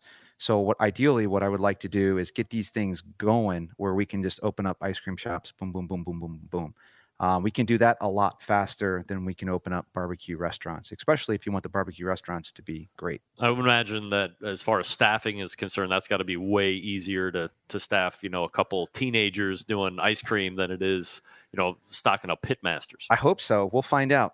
But the big thing for us is, we pay well above average. We don't want people job hopping. We want people to come and stay with us. So we'll find out. We'll see. But I would think it would be easier too. But again, I've talked to ice cream makers, and they think it's when you're making it versus just paying somebody to bring it in, you get a lot of variance with it. And I've talked to people that got out of it because they were having problems with getting consistency in their ice cream. You take a bite of cookies and cream and you have no cookie in it, and your next bite has too much cookie. So problems like that, right? So it's going to be first world problems. Yeah. There'll be all of those same things, but we'll figure it out. We're good at, between Nick, myself, and some of the other people. We're really good at figuring things out. So we'll figure out how to make it work. So is it going to be custard or is it ice cream? So being from the Midwest, I love custard. St. Louis, I could eat custard till I'm blue in the face. I loved it. And there's no custard out in Colorado at all. So I was like, perfect. And that was everything I had my heart on. We're going to bring custard out here. It's going to be awesome. People are going to love it. And then as I started learning about it, they throw custard out at night. It doesn't keep well the next day. Right. It's just like barbecue. And we don't want to reheat any of our barbecue the next day. We sell it all out the same day. I'm like, crap. It's going to be all the same headaches that we have in the barbecue place that we're going to have in the ice cream place. And you can't make like custard Brunswick stew. So after wrangling around that with those different options for a while, we settled on just traditional ice cream, scooped ice cream. And what I think will be fun with that is we can come up with whatever different flavors we want. It can be really, really quick. I want us to be a high volume kind of place. We're going to be in a place where there's going to be a lot of foot traffic, that I want people to get in and out really, really quickly and stuff. And so I didn't want to do like one of those, Cold Stone Creameries, where it takes 3 or 4 minutes. It's just like, no, scoop, serve, pay, gone, 45 seconds, maybe a minute if people want to sample 2 or 3 different things. But yeah, so custard was, where my heart was at until I learned a little bit more about it. And I never knew that. It's weird. I ate it for many years and I never knew that they threw it out at the end of the night. Do you have a target number of ice cream flavor selections, or is that also like a barbecue menu? You open the restaurant, you probably should stick to what you really do best, but then you kind of fall in love with offering 750,000 items, and it kind of is a nightmare. Yeah. So what I'm doing right now is all of that kind of research. So I go into ice cream shops, and what's your 3 best-selling ice creams? And I've been asking that for the last 6 months in every ice cream place. So I got a list of about 48 flavors that we want to do. But our bins, we've got 8 holes, right, for the 3-gallon ice cream. So we're starting out with 16, and I think that's plenty. So we're gonna roll with 16 and see how it goes. You're gonna make weed ice cream? Let's write that down real quick. Cannabis. Heard you can do that out there. That's right now. That's kind of trendy. A lot of weed different cream. chefs. Yeah, a lot of chefs cooking with marijuana. So it's actually a really good idea, Greg. Is it? I don't know. That seems gonna go like on our not a list good of 48. idea. Yeah. Hey, dude, let's go down. What's the name of the place going to be? Ice Cream Farm. Ice cream farm. Let's go down to the ice cream farm, man. Get some weed ice cream, bro. Yeah. And then we'll go to GQ when we get hungry in an hour. You're going to capture the whole market. It's going to be great. You'd be surprised how many of those guys come into the barbecue place. Oh, I bet. That's some good snacking right there, right? You going to be competing at all here coming up, or you kind of out of that game at this point? Every year, I think I'm going to do 2 or 3, and I never end up doing it. So it's been about 3 or 4 years. And even this year, I'd like to try my hand at a steak cook-off contest. But those are my friends that are out there, and I don't get to see them like I used to. So trying to do Facebook messages isn't the same as sitting down and having 2 or 3 beers with them, on a Friday night with cooking briskets and pork in the background. So I miss seeing a lot of those people. But I know life's going to get in the way, and I probably won't do. In fact, this year I know we're not going to do 2 or 3. There's just too many things going on with the opening those 2 new places. Jason Goodall from GQ Barbecue doing it live right here, the National Barbecue and Grilling Association's podcast / internet radio TV studio. Great to meet you in person. Yeah. Great to see you. Thanks for having me on. Appreciate your patronage to the show over the years, and we will obviously stay in touch and continue to track the upward movement of GQ and all its properties and ownerships. And Greg, I appreciate what you do, giving a platform to help allowing people like us to get out to new people too. So thank you for doing what you do. Thank you for saying that.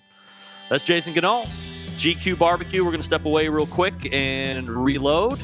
You are listening and watching the Barbecue Central show from the National Barbecue and Grilling Association's annual conference right here in Fort Worth, Texas. Stick around. We'll be right back.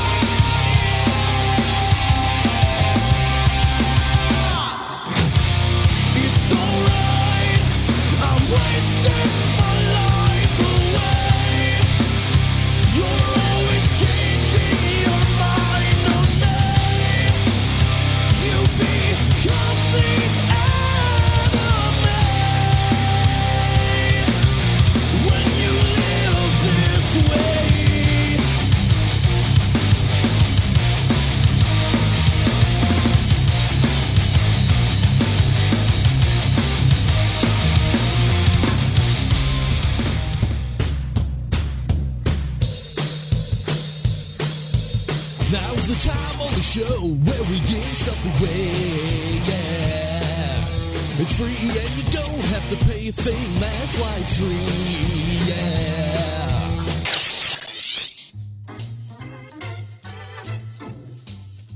yeah. All right, your chance to win a freshly minted Barbecue Central Show t-shirt.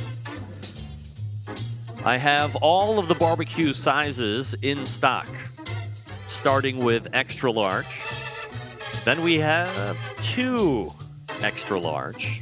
Then we have 3 extra, and we have 4 extra. All you have to do in order to win one of these hot new items on the apparel market today is send me an email, and in the subject line, all you have to do is write BBQ Central Show Day 3. BBQ Central Show Day 3. And you can win a Barbecue Central Show t-shirt. Now, perhaps the mute button was on the last contest. That was going to be a Jess Pryle's new book release prize, and we'll do that after we get this interview session done. But right now, you are up to win a Barbecue Central Show t-shirt. Be the first one in, and in the subject line, BBQ Central Show or Barbecue Central Show Day 3, and you can win a hot, new, freshly minted t-shirt. Thank you for downloading the Barbecue Central Show. The Barbecue Central Show is supported in part by these great sponsors. The Barbecue Guru. Oh, dear. You see, I had... whatchamacallit. I thought I had the old show in there. That's all right. Let's try it again, just for fun. BBQ Central Show Day 3. And you can win a freshly minted t-shirt. Good luck. The only show giving you a monthly visit from a doctor of barbecue. A man actually named Meathead. The author of a barbecue Bible. Bloggers, reviewers, competitors, and manufacturers by the dozens. It's the Barbecue Central Show. Once again, here's your host, Greg Rempe.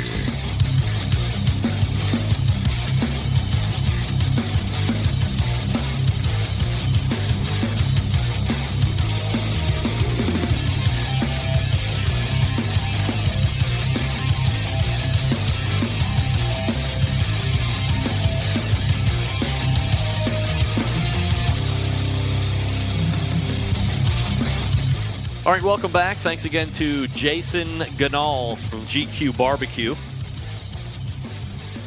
By the way, that's located in Denver, Colorado. So if you are in I don't think it's probably Denver City, but one of the suburbs, and you say Denver because that's like the nearest city, but probably really close to Denver. So if you are going to be in the Denver, Colorado area, or you are living in the Denver, Colorado area, and you never knew that there was really good barbecue in your general vicinity, you should look up the directions and get over to Jason's Place, ASAFP, and check out what competition barbecue tastes like Denver style.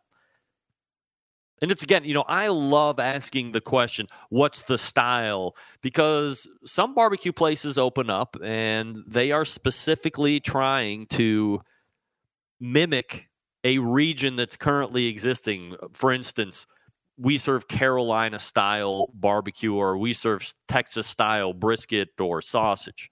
Or we have the best Kansas City-style ribs, brisket, and sauce.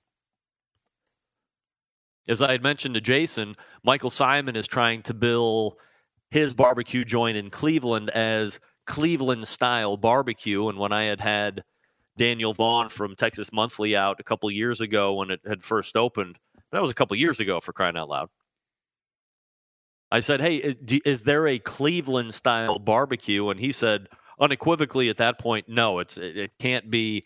This is too much looking, smelling, tasting, preparing like Texas-style barbecue. Now, there are Polish sausage and some of the sides and some of these other items which you wouldn't find in a Central Texas or a Texas-style barbecue, just to be generic, that you can find at Mabel's in Cleveland. But by and large, it was very Texas-inspired.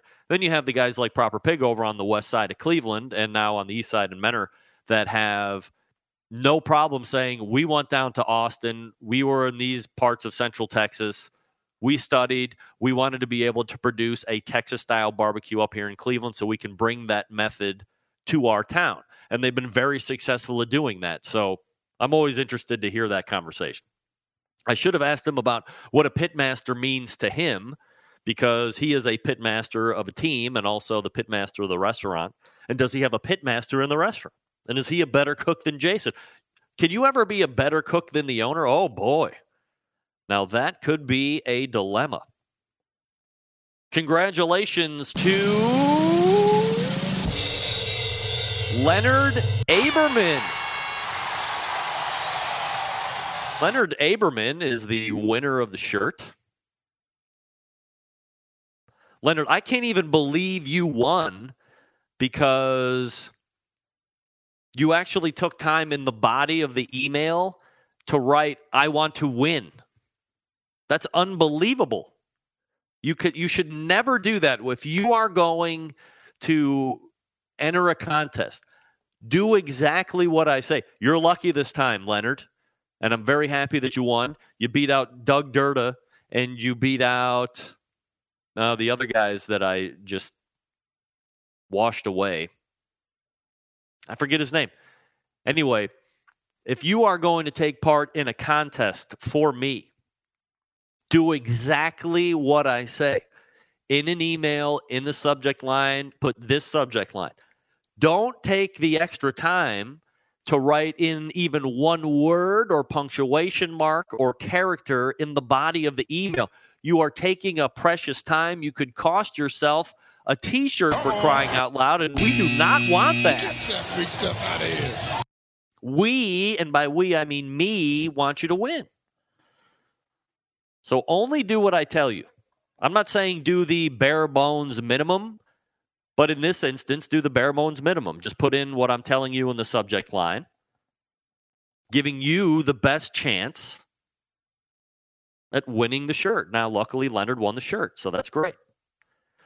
All right, Diva Q is on the clock. I'm out to her. I have gotten no response. It's very busy here. A lot of showing today, a lot of general public here today. So I'm not sure if she just forgot or what have you. I will choose to believe that she got busy and forgot instead of just blowing me off. I will not believe that. I refuse. And if I decide to believe it, it will only be under protest. you might be wondering what's happened here recently. I can give you a little bit of a recap. Yesterday, if you didn't watch the show and you haven't gotten the podcast, Chad from Kick Ash Basket was on. He led off the show in the first hour yesterday. And if you're not familiar with Kick Ash Basket, it is something that goes, it was originally made to go in a ceramic cooker that uses natural lump charcoal. So when you snuff out the fire, you close the bottom damper, you close the top damper, you have the ash that ends up collecting. The coals go out eventually, so now you can just take the grill grate off, you take the basket out, give it a shake, all the loose ash falls out from the bottom. Because he said it kind of looks like an oversized golf ball bucket like you get at the driving range.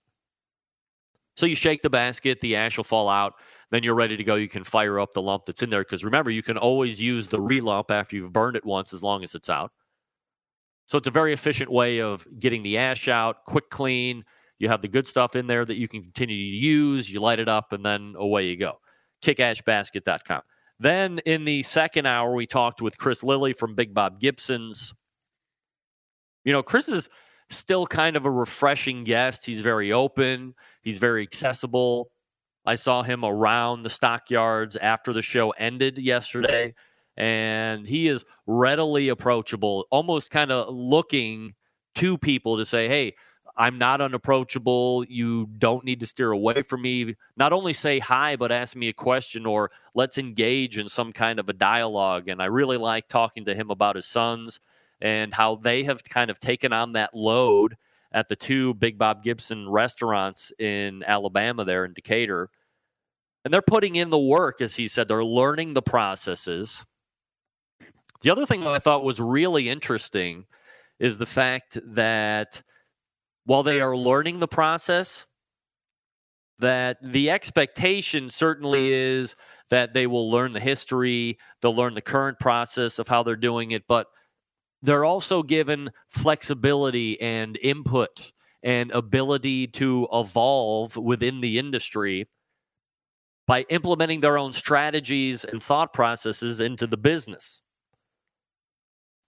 And I think maybe more than any other restaurant, a barbecue restaurant that it has been as steeped in tradition as Big Bob Gibson's has. Chris said it here on the interview yesterday, that if you are from Northern Alabama, everybody in Northern Alabama knows Big Bob Gibson's restaurant. So if you have that kind of a pedigree and that kind of a history behind you, that as the older, more experienced pitmasters are teaching the new up-and-coming pitmasters that will eventually supersede them, you might not want them deciding to make twists and turns into the recipes and the processes and the strategies that have worked so well for decades and decades and decades prior to you. But Chris said, hey, not only do I expect it, I'm encouraging them to make their own choices. So that was a really great interview that I had with Chris Lilly. We obviously talked a little bit of competition as well. So go back and get that. You can subscribe via podcast. And then closing it out in the third hour was Linda Orson, or as she is known by many here in the barbecue and grilling industry, Mama Shed. And I told her that I had spoken to a number of people, just like I had talked with Jeff Pryles about in the first hour of this show, about coming down here and getting feedback. And last year was the first time I had attended any type of barbecue or grilling conference that related to it. It was the HPB Expo that was held in Atlanta, Georgia last year. It was in Nashville last week, I believe. But I didn't get to go to that one because we had a sports conflict. And that was a good event, but there was a lot of other cursory and ancillary categories, for the lack of a better descriptor, that were also in there. Fireplaces, things that had to do with home heating, things that had nothing to do with barbecue and grilling. And then you had a barbecue and grilling section of the exhibitors hallway that was there. And that portion was great. I got to meet a lot of manufacturers and make some really good contacts. But this is all barbecue and grilling related. You're not seeing home heating stoves. You're not seeing the guy from Slap Chop pitching his product, or the really super absorbent swimmer towels that are always at every single trade show. the people that are here are barbecue and grilling related, and there's not a huge amount of exhibitors here. B&B Charcoal is in the corner off to the side. Then you have Flame Boss, Sucklebuster Seasonings is here, Traeger, Chops Power Injector is here. So, but I mean, I think if there's 20 total exhibitors here, that might be stretching it a little bit. But it's all barbecue and grilling related. So from that aspect, to get down here, you're in front of everybody that has a vested interest in the live fire cooking and grilling. So that's pretty neat. But I told her, here, I'm talking with people. What do you think about the NBBQA? Tell me about it. I'm thinking I'm going to go down, blah, blah, blah.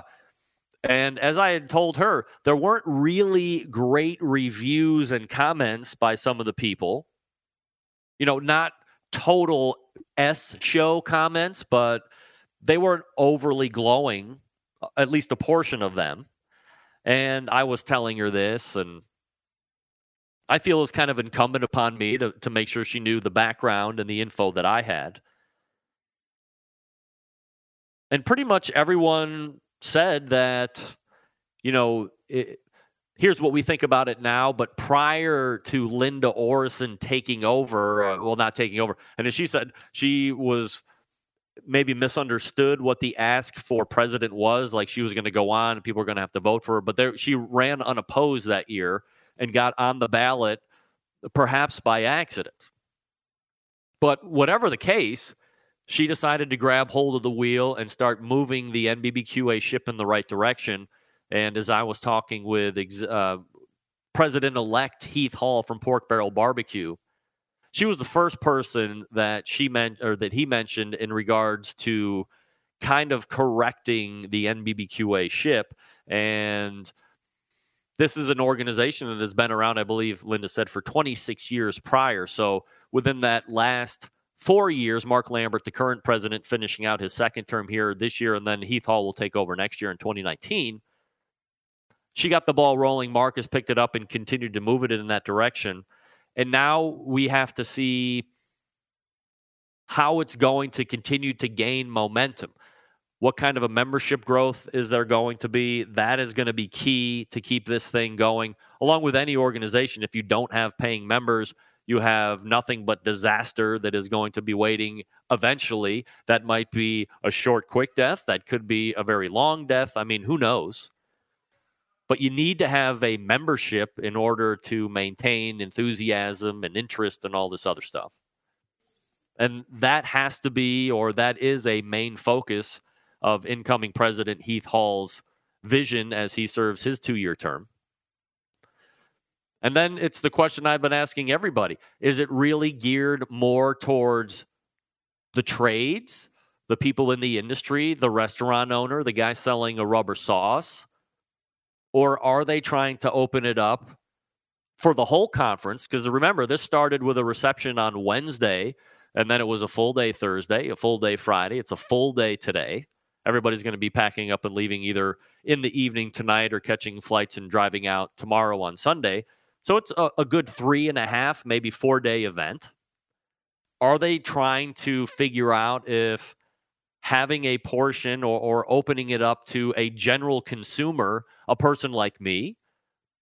Now, I guess I can be considered media portion of it, but holding that aside, I liked barbecue before I started doing a podcast, before I started doing a live show. Can I see myself coming to something like this and having access for 3 days in a row to a Famous Dave, to a Chris Lilly, to other experts in the industry?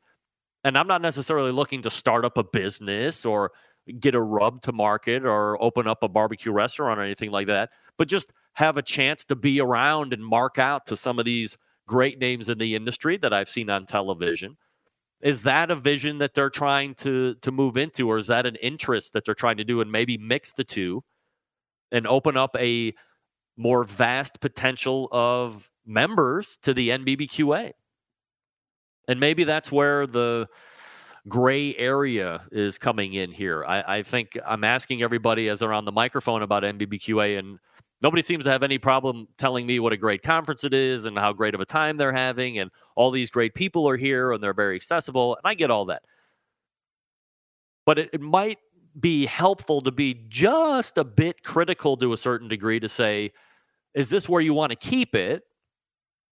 Or do you want to open it up to have a bigger membership potential? And let's answer the questions, or let's ask and answer the questions of, is that have a potential of diluting what you're trying to do by letting in General, Jane, and John? Or do you want to take that membership money because it could be an easy cash grab and infuse a revenue? I don't know. But it's probably worth having the discussion. By the way, it looks like DBQ a no-show. How do I know this? I've been filling 30 minutes by running my mouth with great takes. That's why. So, actually, are the dudes from Gorilla right out there? We can grab them. I'll do a quick break, and then we'll set them up.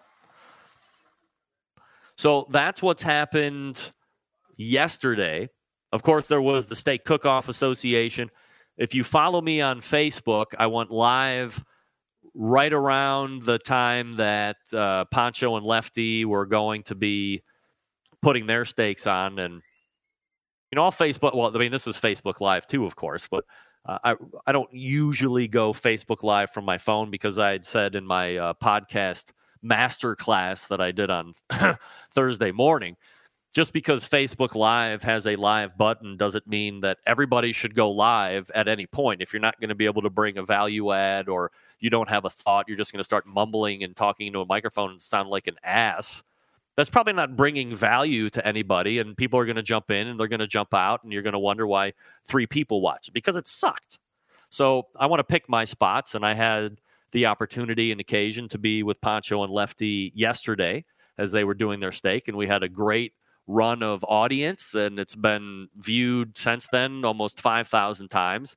And they were really great in the fact that they, in the middle of the steak cook, I'm asking them questions as they're coming in from the feed, and they had no problem stepping away and answering in depth and giving out their whole process. I mean, it's cooking a steak, so I don't think there's anything secret there, but they were doing some methods, and they had weights, and they had strings tied around steaks and some of this other stuff that people were asking me about. So they answered, and I was able to pass that along, and it was quite a good time. So I appreciate them allowing me the opportunity to do that. Now, for their genuine efforts, I think I caused them to earn like mid-pack results, so I apologize to the guys from P&L, and I'm sure I'm not invited to also stream the steak cook today, but that's all right. I'm speculating. Maybe they like me still, but I'd be kind of pissed at me if I caused me to be halfway through the pack, because they're really good steak cooks. All right, we are going to load up Shane Draper and Mark Graham from Gorilla here, so stick with me for just a few moments. I'm going to get them mic'd up, and then we will be right back. We're broadcasting live from the National Barbecue and Grilling Association's 2018 IM Barbecue Conference. Stick around. We'll be right back.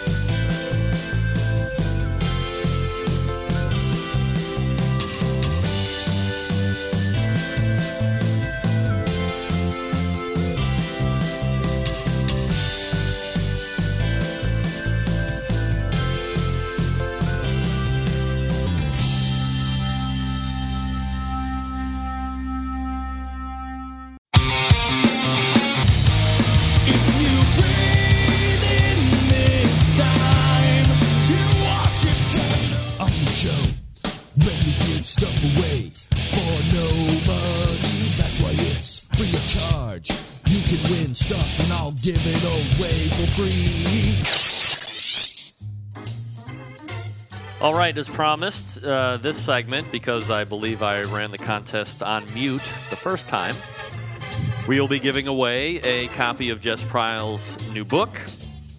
Again, I don't know if she will be signing it or if I can convince her into doing that. However, if I can convince her into giving me a copy of the book, I will offer what I've always offered with any book I always get. I will sign my autograph in somebody else's book. Awesome. Jamie Purviance started that trend. He sent me a copy of his book. I signed it, sent it back to him. And then I said, hey, I have these stack of books that I've read through, and I keep the ones I like. And I say, okay, here, you can win this book. I will sign a copy with my autograph in somebody else's book. And it's a thing. That's a thing. We need to sweeten the deal, Greg. We need to throw some stuff in on that, man. You guys do? Yeah, let's do it, right. man. You tell me. See, it's Jess's book, right? Jess's book. They got to use our beef rub then, just to bother Jess. It'll be great. Yeah, we'll throw in a group of sauces and rubs, man. Sauces and rubs from Grilla as well. So all you have to do is be the first one in with an email, and in the subject line, Hardcore Grilla. That's all you have to do. Hardcore Grilla. Be the first one in. You get a copy of Jeff's book, and you get a bundle of rubs and sauces from the guys at Grilla. Shane and Mark, you can see them right there on the video, and we will go ahead and pull them up here. Again, in the subject line of an email, be the first one. Hardcore Grilla.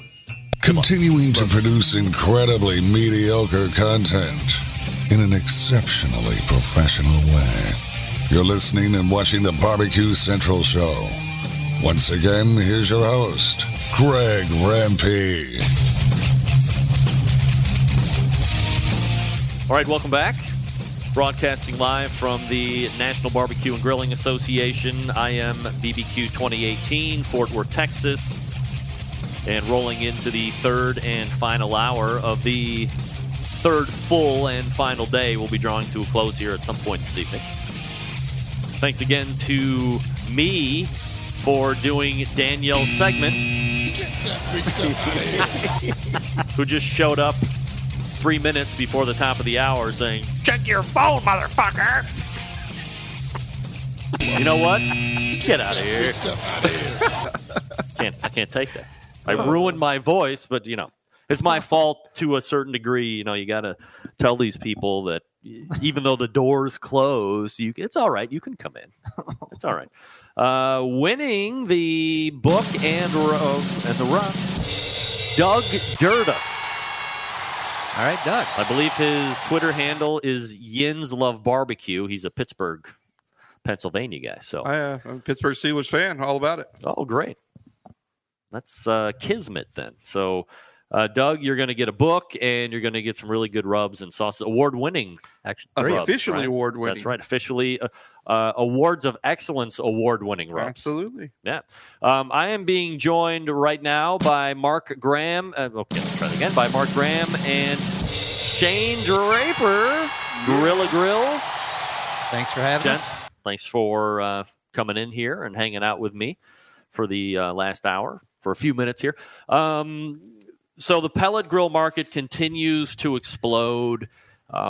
Traeger originally was that driver, and they sold, and then Traeger got really weird, and then they resold, and Traeger kind of came back into prominence again. But within that time span, there were all of a sudden a pellet proliferation of manufacturers. And from an industry standpoint, hey, that's a really good thing. It's not just one name anymore, and now you have the ability to come out and present your product to the market and start to do ways of differentiation and enter different kinds of levels and stuff. So, Mark, let me start with you.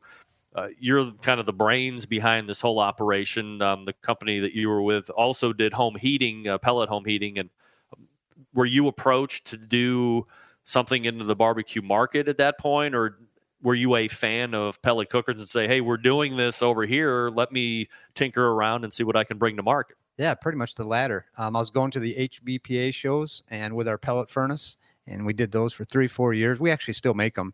But while I was at these shows, I seen a few of these pellet smokers. I'm like, man, that's pretty cool. And I love cool and innovative things. And the technology we already had, essentially, the pellet furnace is the same concept. Our furnace is way more complicated, quite frankly. But the art of burning pellets, not a big deal. We already had that. Sheet metal work, hey, that's what we do. We have millions of dollars of laser centers. So it was basically me going to my best friend who owns the business. Like, hey, I know it's not my job, but can I work on one of these on the side? He goes, yeah, just like after hours stuff. So I started dinking around with it on the side, and we came up. Our team came up with some great concepts and we wanted to be different. So the Gorilla, our Pro Smoke series, is it's a different look. It has a clamshell style door. It's got a different body look to it. Just really different. And that was key for us. We didn't want to be just another barrel smoker to come out into the market with. And so once we came out with that, hit it the market, and people loved the look, and it was different. And so that's how we got into it. So it wasn't new. It wasn't just trying to find a grill and like, oh, let's put our name on it. And it was something we already knew and how to basically build. So the fun was making it different. So, I mean, you kind of gloss over a lot of cool stuff about the genesis of the project. So how long does it take you to go from, hey, I'm going to tinker around with this, to saying, hey, this really might have legs and I'm making it in a unique look, and then bringing it to market? Well, the first time we took it to the HBBA show, it was just more of a, okay, is this going to take? Is people going to like it? And we set it in the new product section. And it was amazing how many people walked up right to that grill because it looked so different. It was so unique. And then when we were outside in our booth, we also had people walking up and they just stop and like, what is that thing? And then I kind of show them how the lid opens. I'm like, that's a pellet smoker. And they're using words like, that's cool. That's innovative. This is unique. All the stuff that we wanted. That's number one in marketing. You got to get people's attention. If it looks just like the one right next to it, how do you differentiate yourself? And so at that point, we knew we had a design and we had customer interest in it. So then it's just how to get it to market. And man, is that the hard part. Shane, I remember talking to you, Shane Draper, by the way, from Draper's Barbecue. Originally, is there a Draper's Barbecue anymore, or is that a defunct situation? No, it's we still have our rubs and sauces. My dad pretty much runs it. I found out while I like making rubs and sauces, I don't necessarily like selling rubs and sauces, which sounds kind of crazy. I just love the creation of sauces and rubs. That's kind of what put Mark and I back together again. But yeah, it's still a Draper's, so we're still doing the thing. When you were contacted by Mark, or I'm not sure exactly where the transaction took place, but what was your experience prior to getting in touch with Mark about the Gorilla testing and R&D prior to that? Yeah, so you and I actually probably received our test unit, the original, the OG, about 7 years ago, 5 years ago, roughly. Yeah. And I had a show similar to yours, not nearly as cool because I don't have the voice, right? Hopefully the content is what's saying, not the voice. If the voices are cool, a lot of people have really good shows. Right. So yeah, I hit up Mark and I was like, dude, I want to review one of the units. I think it looks amazing. I can tell by looking at it, it's going to cook great because just the shape of it.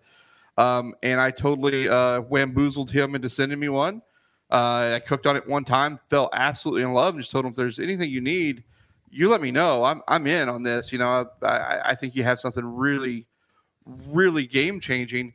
The only thing that hurt the product at that time was just the cost. You know, it was just very expensive. And you still cook on yours, man. What do you think of it? Absolutely. I mean, it's been, aside from, what now are very recent items that really don't necessarily affect how it is cooking. It's the fuel stuff that we've been talking about. I don't want to get into the weeds with the guys here, but from a lifespan perspective, my thing has always been, if you contact me about sending me a grill, here's what you need to know up front. I live in Cleveland, Ohio. The weather sucks 9 months out of the year, and the other 3 months it's really effing hot and humid. And these are going to go on my deck or my patio. Right. And if you don't supply a cover, I'm going to cover it, and I'll uncover it when I use it, and I'll cover it back up when I'm not using it, but it's going to sit out in the rain, in the wind, and in the wind and rain, the wind, rain, and snow, and the ice, and all that stuff, and it will collect on top of it. But to me, that is real life. Absolutely. You can give it to somebody and say, hey, stick it in your garage and make sure it's in a lean-to and all this other stuff. But, the word transparency is thrown around a lot. I just want to be real. Like, if somebody's going to say, I want to send you this, then I want to say, this is the environment it's going to be in. So know that up front, because if it's a piece of shit and it's not going to be able to stand up to that, you need to know that in a year or two, I'm going to say, I cook on it. Here's what it is, but now it's falling apart because it couldn't stand up to the elements or wasn't built robust enough. So, and it still looks good. I mean, there's a little bit of rust on some, but it was powder coated back then. I mean, it was a whole different monster. Oh yeah. I mean, the improvements we made are because of people like yourself. And when you test in the labs and we design it in our facilities, and we got the inside labs, that's completely different from the guy in Oregon to the guy in Florida to the guy in Arizona. So even as we develop stuff, I find customers that, I have quite a bit of information with and contact with them. Like, hey, I'm working on something new. Are you interested in let me try it out? Because I got to find those different environments, altitude, heat, moisture.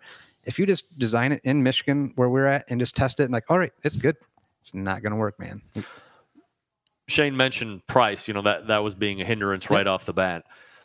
There's the constant discussion that goes on of price point and made in America. Yep. Oh yeah. Bring it in from overseas, and now we have like this competing interest. So you were making it here. Yep. You were making a great product. It wasn't priced competitively, whatever that means. Yep. So obviously, to me, when I hear that, it either wasn't making the till spin enough or it wasn't meeting a certain sales metric. So the good thing is it wasn't like, okay, sorry, Mark, scrap the whole thing and we're going to go back to just doing stoves. It was like, is there another way that we can still keep quality but lower price point? And that typically means you're going to have to go overseas in order to make that happen. And that can be done a couple of different ways. You can say, okay, and you pitch it out there and you go, okay, make it kind of like we do. Right. And he comes back and the door doesn't maybe close all the way and the digital whatever doesn't work half the time or whatever. Or you have to spend the money to get over there and visit often or have boots on the ground there to make sure that you are holding them to task. Because maybe people don't realize it or not, but overseas, they can build really good stuff. Oh, my gosh. Oh, yeah, they can. But if you're not there to hold them to task, they will start cutting corners very quickly because it's like human nature. So how have you been able to do that as a success? No, I'm glad you actually brought that up because, yes, one of the things we want to do is make an American-made grill. We had Who doesn't, by the way? We want to come out. We're a 47-year-old family-owned business, stamping, welding, steel. So like, oh, this is going to be easy. And the dealers are like, oh, man, this is going to be great. I can't wait to have an American-made grill on the floor. So we did all the promotion for it. Like, this is going to be great. And 3 years later, with really slumping sales, very limited sales, I kept contacting the dealers, and it was the same story with everyone. The first part that was cool is most of the dealers actually took it home and used it more than any other grill they had. Right. So then they're like, this thing is awesome. So I knew the performance was there. But the next thing out of their mouth was, well, people walked up to it. They gravitated towards it. The look is awesome. Like, oh, this door is sweet. This is beautiful. How much is it? Oh, at that time, it was $1,500. Yeah. What'd they do? Oh, okay. They turn and go right next to the imports. Right. So we knew we had a good project. We knew we had the performance was there, just not the price. So it's like, in our current business, we already dealt with overseas, and we've been through all those trials and tribulations with overseas. So we already kind of knew how to work the system over there and be effective.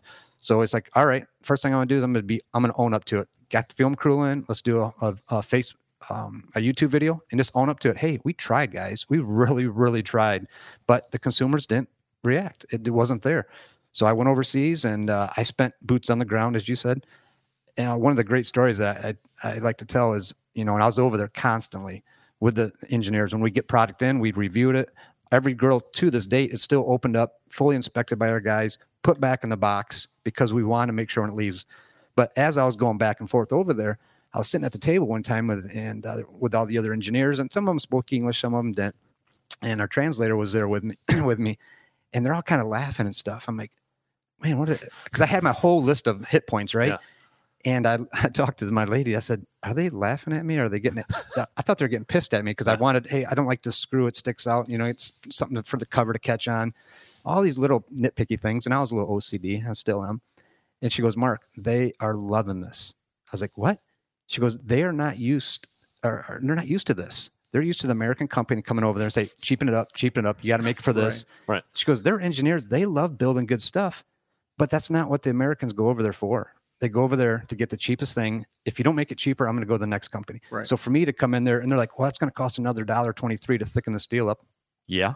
So, right. So the grill we got in, I'm almost embarrassed to say it was better than what we make. Mm-hmm. And then But you have to be to your point, you got to have your feet over there and in their business all the time. Because if you walk away for a month or two, it'll spiral out of control. Shane, let's talk a little bit about when the transition happens and you start bringing them back from overseas. As Mark said, it's a great grill. It's made well, maybe better than what was happening in Michigan. But do you have to make it a point to go to the consumer base and say, hey, it used to be made here, but now we're doing this? Do you try and be as transparent as possible in that regard, or you just know that it could be left as an unsaid?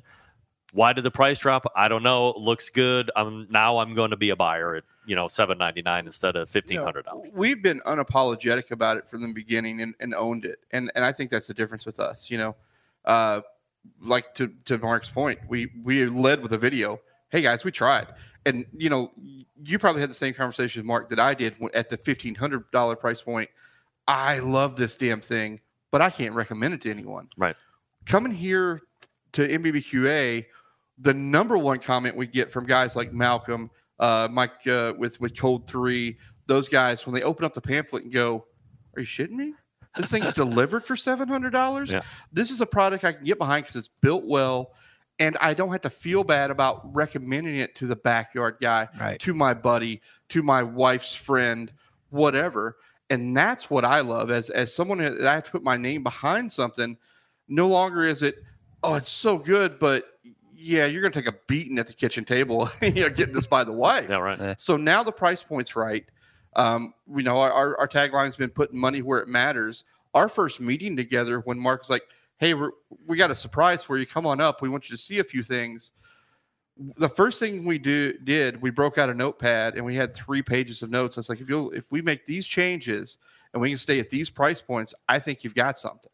And still to this day, we did it here in the session the other day. Mm-hmm. Anytime the notepad comes out and we start drawing on it, a new product comes out, and that's what I love about what we do together, because it's the cook's perspective, and I'm going to beat the crap out of it on the competition trail with the engineer's perspective of this is how I'm going to build it right. And I think that hybrid has made Grilla what it really is right now. It's been essential for sure. Yeah. When that Grilla, the flagship product, as I call it, kind of proves itself out, it's unique in look, it's got some pretty cool features and benefits.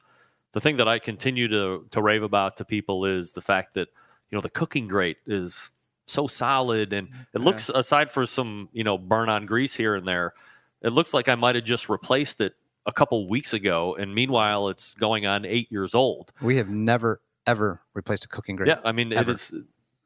So that attention to detail is something, where you, as a consumer, you can kind of buy into that, and you recognize the value, and you don't have any problem spending the money on that. And let's be clear on that point, because that one cooking grate, if we went to kind of the standard, I'll call it Lowe's quality, we could pocket, $7 off that.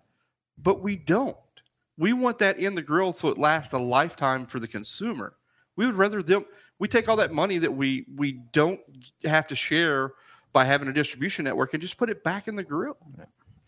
When does additional products start to pop up? I mean, is that pretty much as you're putting that first one together, you're like, well, if this works out, you're already spitballing stuff up here to grab down, or does this one need to prove out first? And then you're going to be hearing from those customers, "Wow, man, I love this, but it would be really nice if we had this or that." Oh, yeah. Well, it's always fun to our social media. We got a pretty large following on Facebook, owners group. It's My Grilla Grill Smoker, over 8,000 members in there, and they're always beating Shane and I up. "Hey, I'd really like you guys to come out with this. Hey, I'd like you to come out with this." And our theory has been and still is, we want to make sure the ones that are out there are dialed in. They got to be right. I'm not going to just try to race to get new product to the market just because people ask, because then you lose sight of your core product. And for us, it was make sure, are these good? All right, can they be improved on? All right, let's get this taken care of. Now, that being said, in the off time, I got other engineers I work with, and we're always playing with new, unique ideas. And we seriously really listen to our customers. And I think in one of the seminars is listen to your customers. They're the ones out there. What they want is what you want to sell. So you got to find out what they want. What's interesting to them. So we actually did a poll, and there was like, "Hey, what would you like Grilla Grills to do?" And it was so informative for us to see what the public wants. And so we're always working on new stuff, but we're not going to until the other ones are dialed in, we're not going to race to get to the market with how many SKUs we can have. Right. We see large companies almost use the first 60 to 90 days of their sales as their test market, as far as proofing whether the software works, whether the instructions work, all that stuff. We don't do that. It's got to be ready to go right out of the box. We'd rather be slower to market, but right, as opposed to sending it out there and, if we had Wi-Fi, it's like, oh, the Wi-Fi is not quite right. We'll run some updates over the next 60 days to dial it in. That's not who we are. There's the beauty in KISS. Keep it simple, stupid. As 11 years in the military, and that's kind of always ran by. And that's barbecue, man. These things are really getting pretty complicated machines. I mean, there's a lot of technology into these things already. So I just want to fight that a little bit. I want these people that have the ease of the push button, set your temperature and walk away. I love technology, don't get me wrong, but I like it in lasers. I like it in stuff to build stuff. Mm-hmm. And here, barbecue, man, I really struggle with the fact of putting too much into it and driving that price point where the average consumer that may not be able to afford a $1,000 grill. But, I really want to get into smoking. I want to have that grill that's well built. It's easy to use, and that price point is there for them, to Shane's point earlier. And that's the key for us, I think. So you have that flagship, unique-looking product. When do you bring in Silverback? When do you bring in Kong as additional options? Well, the Silverback was probably about 6 to 8 months later, and that obviously has taken over. I mean, it dominates the sales because it was kind of heartbreaking for me, quite frankly, because the grill is my baby. But your first child. I know, and I feel it's my first child. Yeah, first child. I thought you loved them equally, but separately. Right. I know, right? But what I didn't realize is that it looking different was a problem. People didn't get it. It doesn't look like a smoker. It didn't have the smokestack sticking off the side. It wasn't a barrel shaped. And people just didn't get it. And the pictures, since we don't have dealerships and a distribution network, people couldn't go up there and look at it and feel it. So the Silverback really, really launched us. But now what we're finding is now that the grills are starting to get out there more, and we open a brand new showroom in Holland, people are coming in buying the Silverback, and they're like, "That's the Gorilla?"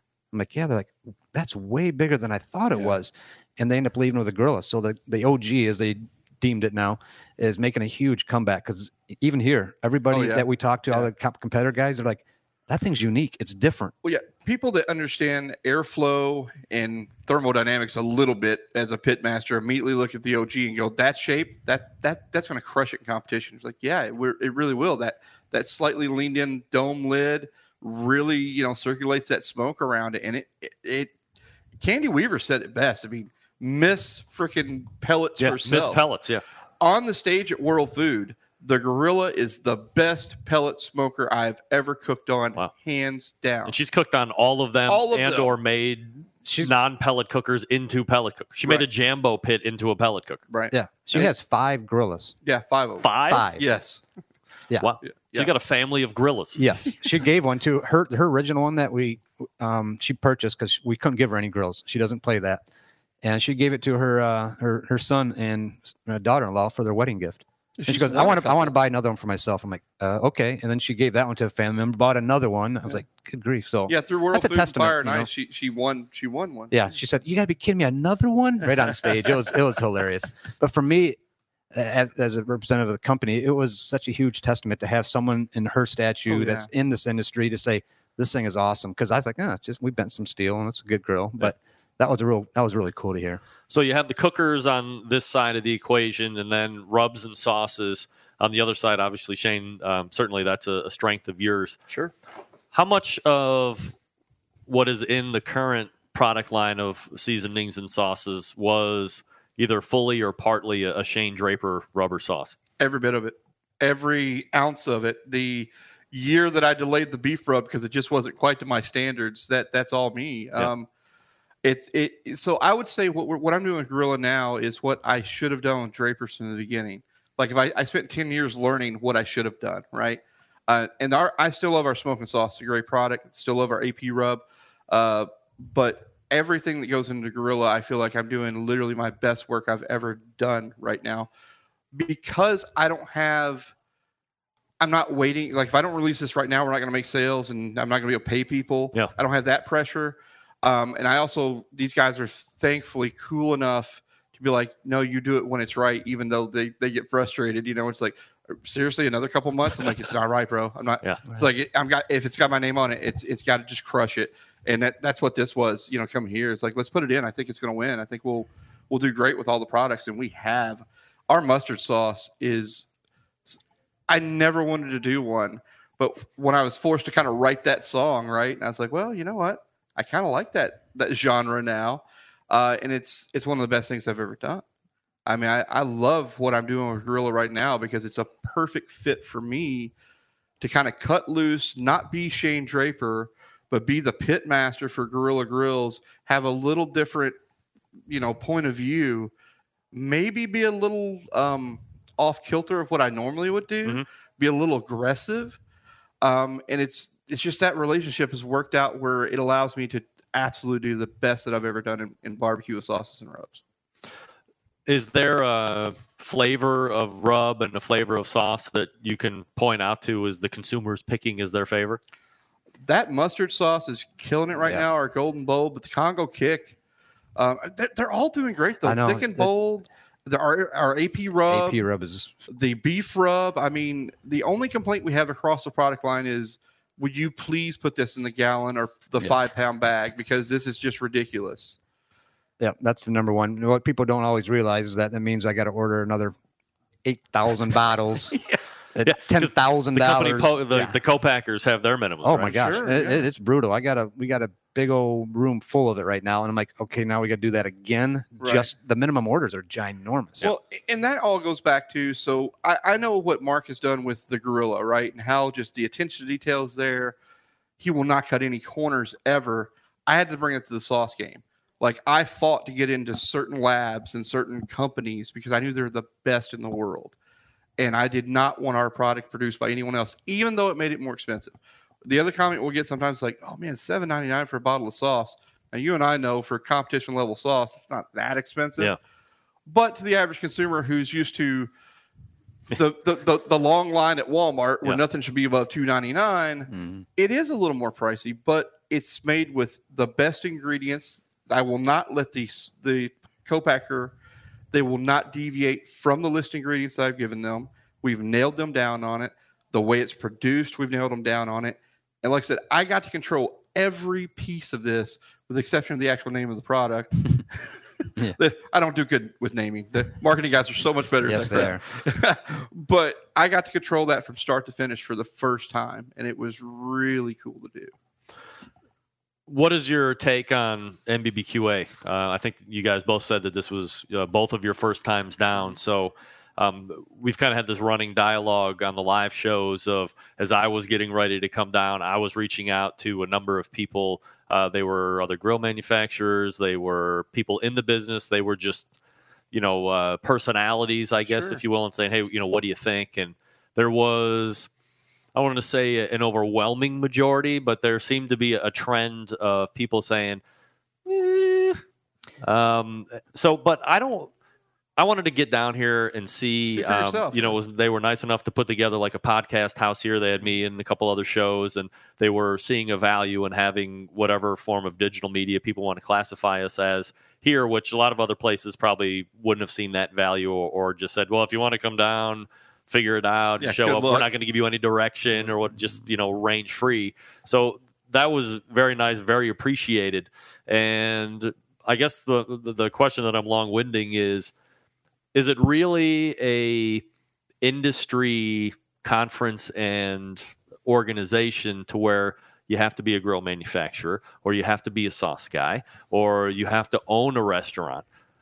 Or is there a way that you can include a fan like me for the whole 3-day conference instead of just, it seems like more fans out here today. Can you figure out a way where you could string both sides together and then have an increase in membership? Because I think that's where the biggest detractor is, if you ask anybody and they're honest here, is that there's like 600 members or something like that. I mean, the Pit Club forum on AmazingRibs.com has 16,000 members. Right. So something isn't jiving or there's some kind of miss going on, and I'm just wondering what your take is.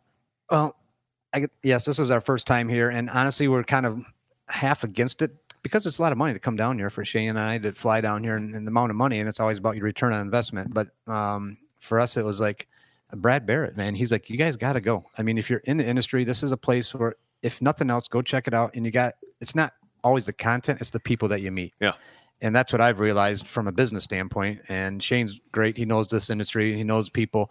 So some of the seminars, a lot of stuff we kind of knew, but it was still all great stuff. And I get completely why they do it. And I think it's a great idea, but it was more valuable to us is the people that we meet. And that's what matters, I think, for us right now. So did you make any contacts here over the last couple of days that say, hey, we want to, well, that was the other thing I was going to talk about is you don't have you don't go into the mom and pop thing, or you don't sell on Amazon or anything like that, correct? Nope. Yeah. So, I mean, so you can't make a contact that says, oh, hey, Mark, we see this thing. We buy into it. We want to start stocking. Nothing like that. Yep. So, I mean, I think the benefit for us, and it's probably more benefit to me, right? I mean, let's be honest, because I know all the personalities here. You and I have known each other for 7 years. Probably longer than that. Yeah. So it's getting to see those guys, a little bit like a family reunion. But the value to the raw new guy would definitely be those sessions, right? I think there's some great stuff there. What I love seeing, though, is the guys that I started with, the Mike Rodeskovich, Code 3 guys, are now kind of the OGs, right? Right. I kind of see this shift happening. And listen, please, no one take this as me saying, Mike Mills, get off the stage. Nothing like that, man. But what we're seeing is those seeds that were planted 7 years ago are now the guys that have, they've been grinding, and they've earned a place kind of at the table, if you will. And I love seeing the Mike Mills and, the famous Daves and the Shed guys all saying, that guy needs to be here. That guy needs to be on stage. We want to hear his story. I love seeing that. I think more people need to know about that. But to your point, man, they got to do something to get more people here. Yeah. The biggest detriment is the first 3 days of this, it looked empty. Today it's full. But if I paid to be an exhibitor here, where are my people? Who am I demoing to? We got to have that every day. So it needs to be hours for the public every day, I think. The other thing from a sauce and rub manufacturer, I wanted to beat the best in the world because I want to be the best in the world. Yeah. The rate, and I know there's got to be a cost. I get it. And I don't expect to get money back, like winning a grand championship for sauce and rub here. But the rate of entry keeps it. Like when I started Draper's Barbecue, I couldn't afford to enter that many categories here. That's got to come down. It can't be $50 or $30 per entry and entering 8 or 10 categories per sauce, because our bill for that was in the hundreds. And I felt bad even sending that to Gorilla. Yeah. So I would love to see 150 entries in every sauce and rub category, 150, 200 entries in every media category. And we're not going to get that until those entry fees come down a little bit and becomes a little more accessible. Shane Draper and Mark Graham from Gorilla Grill spending time here with me. Gentlemen, really appreciate the time. Thanks so much for doing it. Thank you. Our pleasure. There they are. We are live right here. NBBQA for the IMBBQ conference. We will rejoin and kind of close out the days and weeks broadcast with Cal Phelps and Texas embedded correspondent Doug Scheide. Can't be in Texas and not have your Texas embedded correspondent be chastised. We will be right back. Stick around.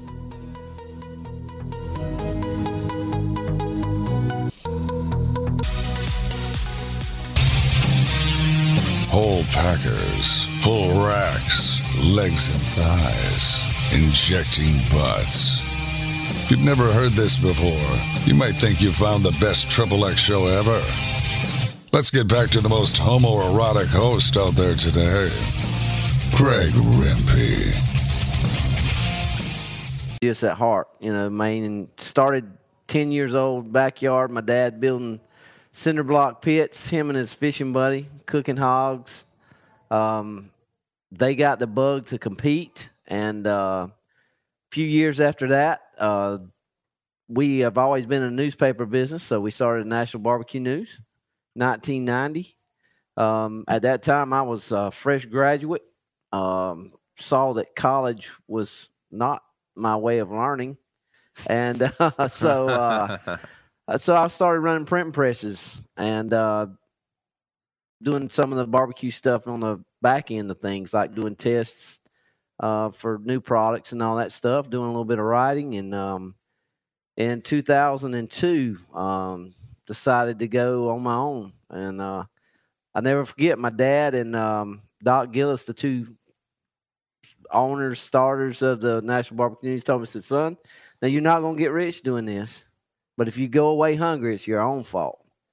And so I'm fat and sassy now. So, I eat good. I try to hang around all these rib givers and all that. But so in a nutshell, man, that's us. I mean, I've been doing this my whole life, and I can't think of nothing else better way to do it. Are there any articles or people that you've talked to that stick out over the, I mean, unless my math is wrong, it's either 28 years or 178 years. So I'm not very good at math. I'll go with 28. But I mean, is there any one or two things that stick out over that course? Oh, mercy, man. Probably the OBR thing we did in October. We did an October issue, but we were fortunate enough to go down and donate a trailer to those guys right there and work for a week with them during the deployment down there in September. Matter of fact, won an award here, Award of Excellence for that article. So, those things, they probably mean more because you saw the effect barbecue had on people other than just us, barbecue fans.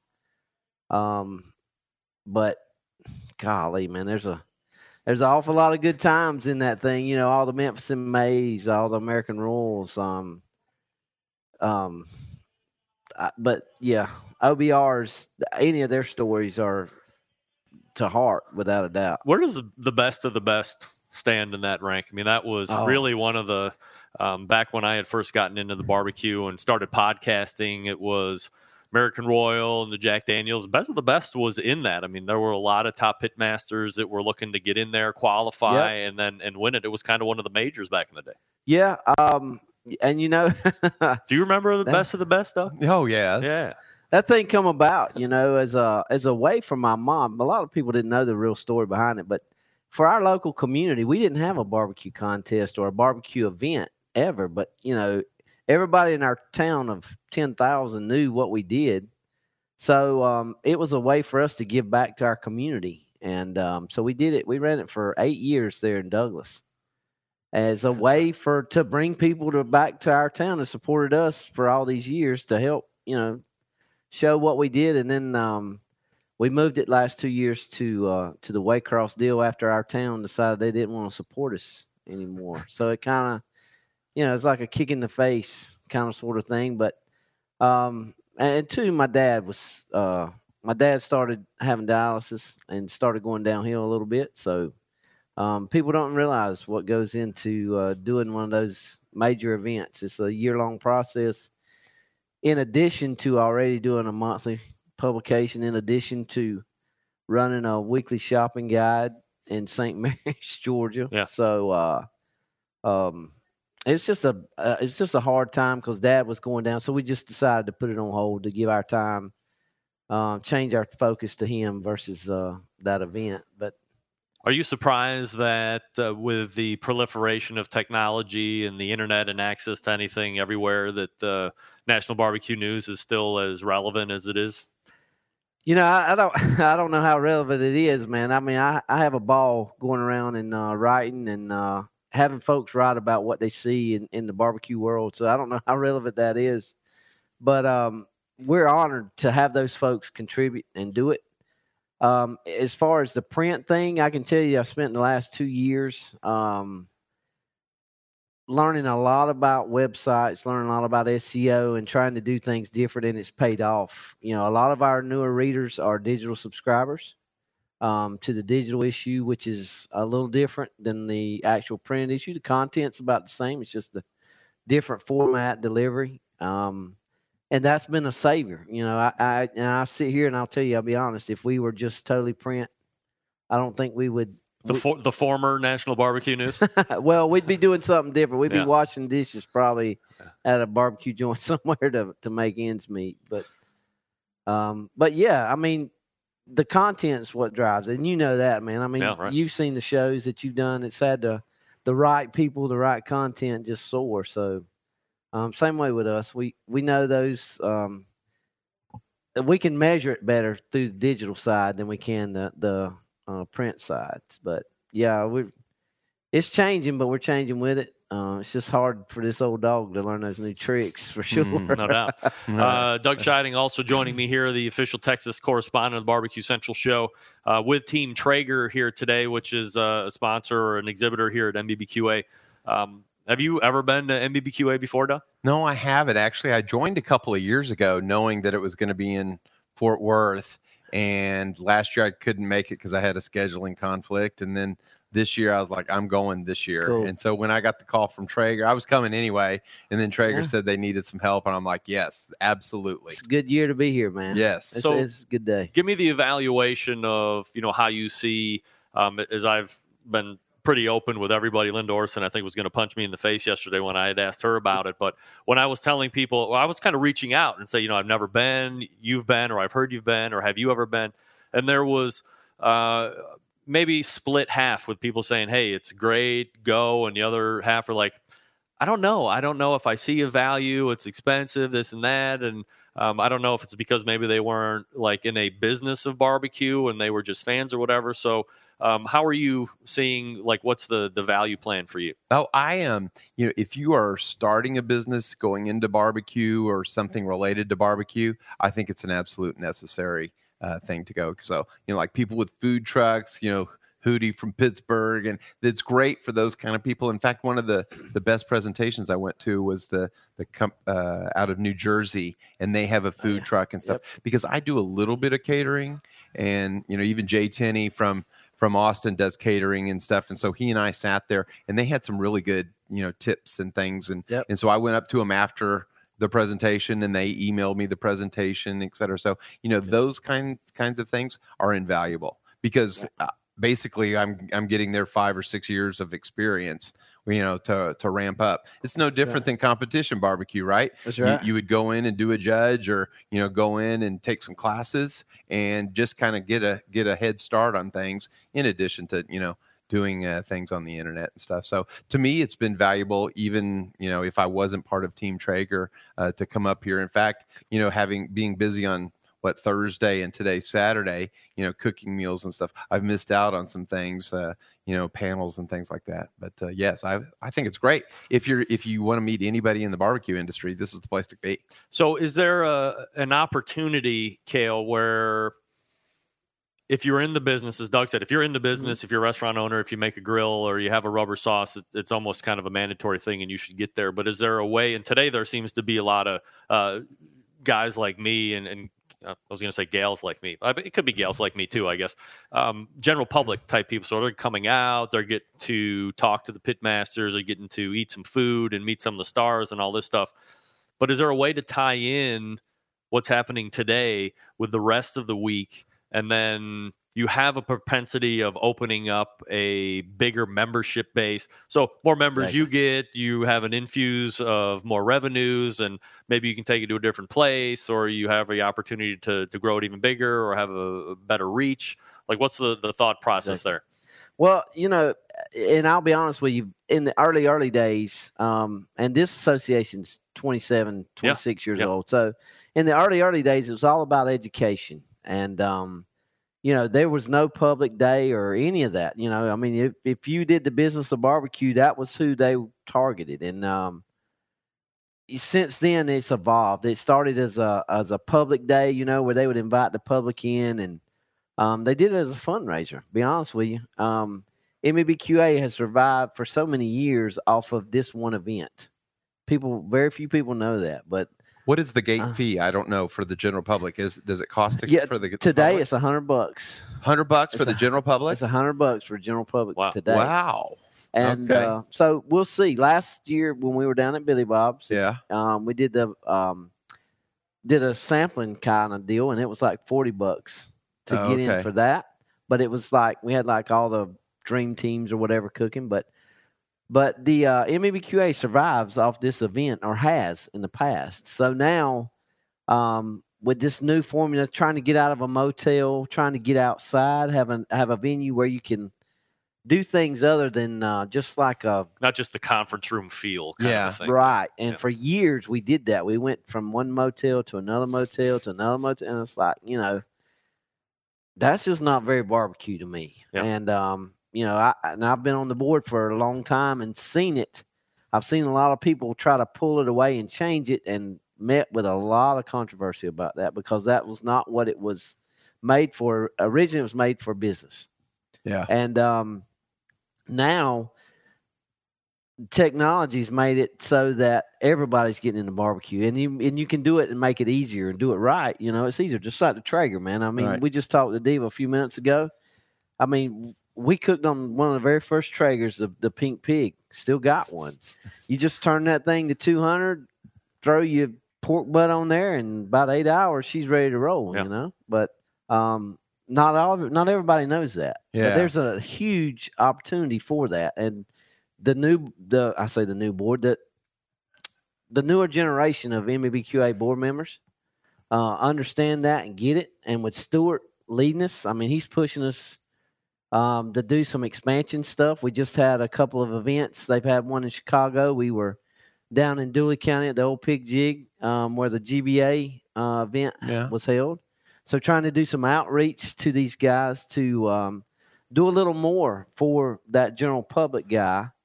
And so today is what has evolved from a tasting last year to more of a grilling academy today with education stuff, so that they're learning to do a whole hog, how to do different stuff with the steak cook-off and all that, just showing different avenues. But at the same time, for us to survive, we've got to incorporate the general public, the fan, the barbecue enthusiasts, because that allows us to get the Webers, that allows us to get the Traegers, that allows us to get grow and expand, and just make barbecue bigger in general and more accessible to everybody. And that's not just the business people. So. And I think the venue here was great. Rather than just a sure. hotel parking lot, and I mean, it has some character. It has kind of a barbecue, feel. Right. And so this has been a fantastic venue. So if you can kind of, I know you're going to move it to, possibly to other cities and things like that, Kansas City or whatever. If you can get kind of that same kind of feel, that's it. And as a vendor with Traeger, we've cooked twice as much food that we really needed to both days. So, I mean, we could, maybe if there's a program to kind of have that or give it away, or firemen, or, to the public or whatever, we can do that. Cool. And that's, next year it will be in Kansas City, and the venue there is twice the size of the outside field. And it is right in front of a motel though, so I just hope people don't get the wrong conception that they're going back to a motel with it. No, we're not. We may have some classes inside, but that pavilion that's about twice as big as the outside is going to be full. We hope. Yeah, maybe spend some some money on decorations and things, make it a little home. Or make sure you're getting it out on social media and through digital media channels that this is where we're going to be. Show some videos and start getting ahead of any of those questions or misconceptions, so people don't go, that might be a buyer's remorse situation. Get them to say, okay, I'm going to press over the edge and commit early, and we're going to look forward to it. So, and we hope, the feedback will tell us where we're at on this deal, because it's all brand new with the public thing. The $100 price tag for me as a barbecue enthusiast, just walking in the door, when I saw the program, what was happening, that's kind of steep, but agree. You get to eat, you 3 meals. You got breakfast this morning, you got lunch, and you'll probably have whole hogs. You guys been cooking all day. There's the Weber guys been cooking all day. So pig wings cooking. So, it is kind of expensive. So we'll see what the feedback says. And that's what we're going to have to go by, is by what the general conception is. Is it, maybe it is too high. We'd rather have numbers. Exactly. I'm not, I'm sponsored by Traeger, so I'm not speaking for Traeger, but we had, again, we had almost 100 pounds of food, and we probably, sampled 50 today. Right. And, because we were expecting more numbers. Yeah. Right. So, Right. I got you. So there we go. Live and learn. That's the biggest thing. Because in the past, you've seen, And even with the events, we're talking about the best of the best, man. I mean, we stole from those successful events, and we made the rules up from that thing. So we learned, and as that whole festival evolved, we learned what worked over here may not actually work here. Right, yeah. So, that was a hair puller sometimes. But once you get that puzzle put together so that we can do what you guys need done and make it successful and make those guys happy who are coming, man, it's going to be a home run. There you go. Cal Phelps, National Barbecue News, and a regional director for National Barbecue Association, and Doug Scheiding, the embedded Texas correspondent for the Barbecue Central Show, closing it out for this week's broadcast. I want to thank very quickly National Barbecue and Grilling Association for allowing us to have this media room and coming down and covering this event. It's been absolutely fabulous. And also, AmazingRibs.com, the Pitmasters Club Forum, for sponsoring my hotel room because Meathead is rich and he couldn't be down here, so I'm his mouthpiece. Piles and piles of money. He's the man. Yeah. Private jets. Wakes up in the morning. He's the king of Chicago. It's not Abe Froman. It's Meathead. It's not Abe Froman. That's right. So, again, I want to thank everybody for doing this. Hopefully everybody on the live stream found some type of value in these live shows. Big learning experience for me. 2 hours for the last 12 years to set a standard, adding 1 extra hour for the last 3 days.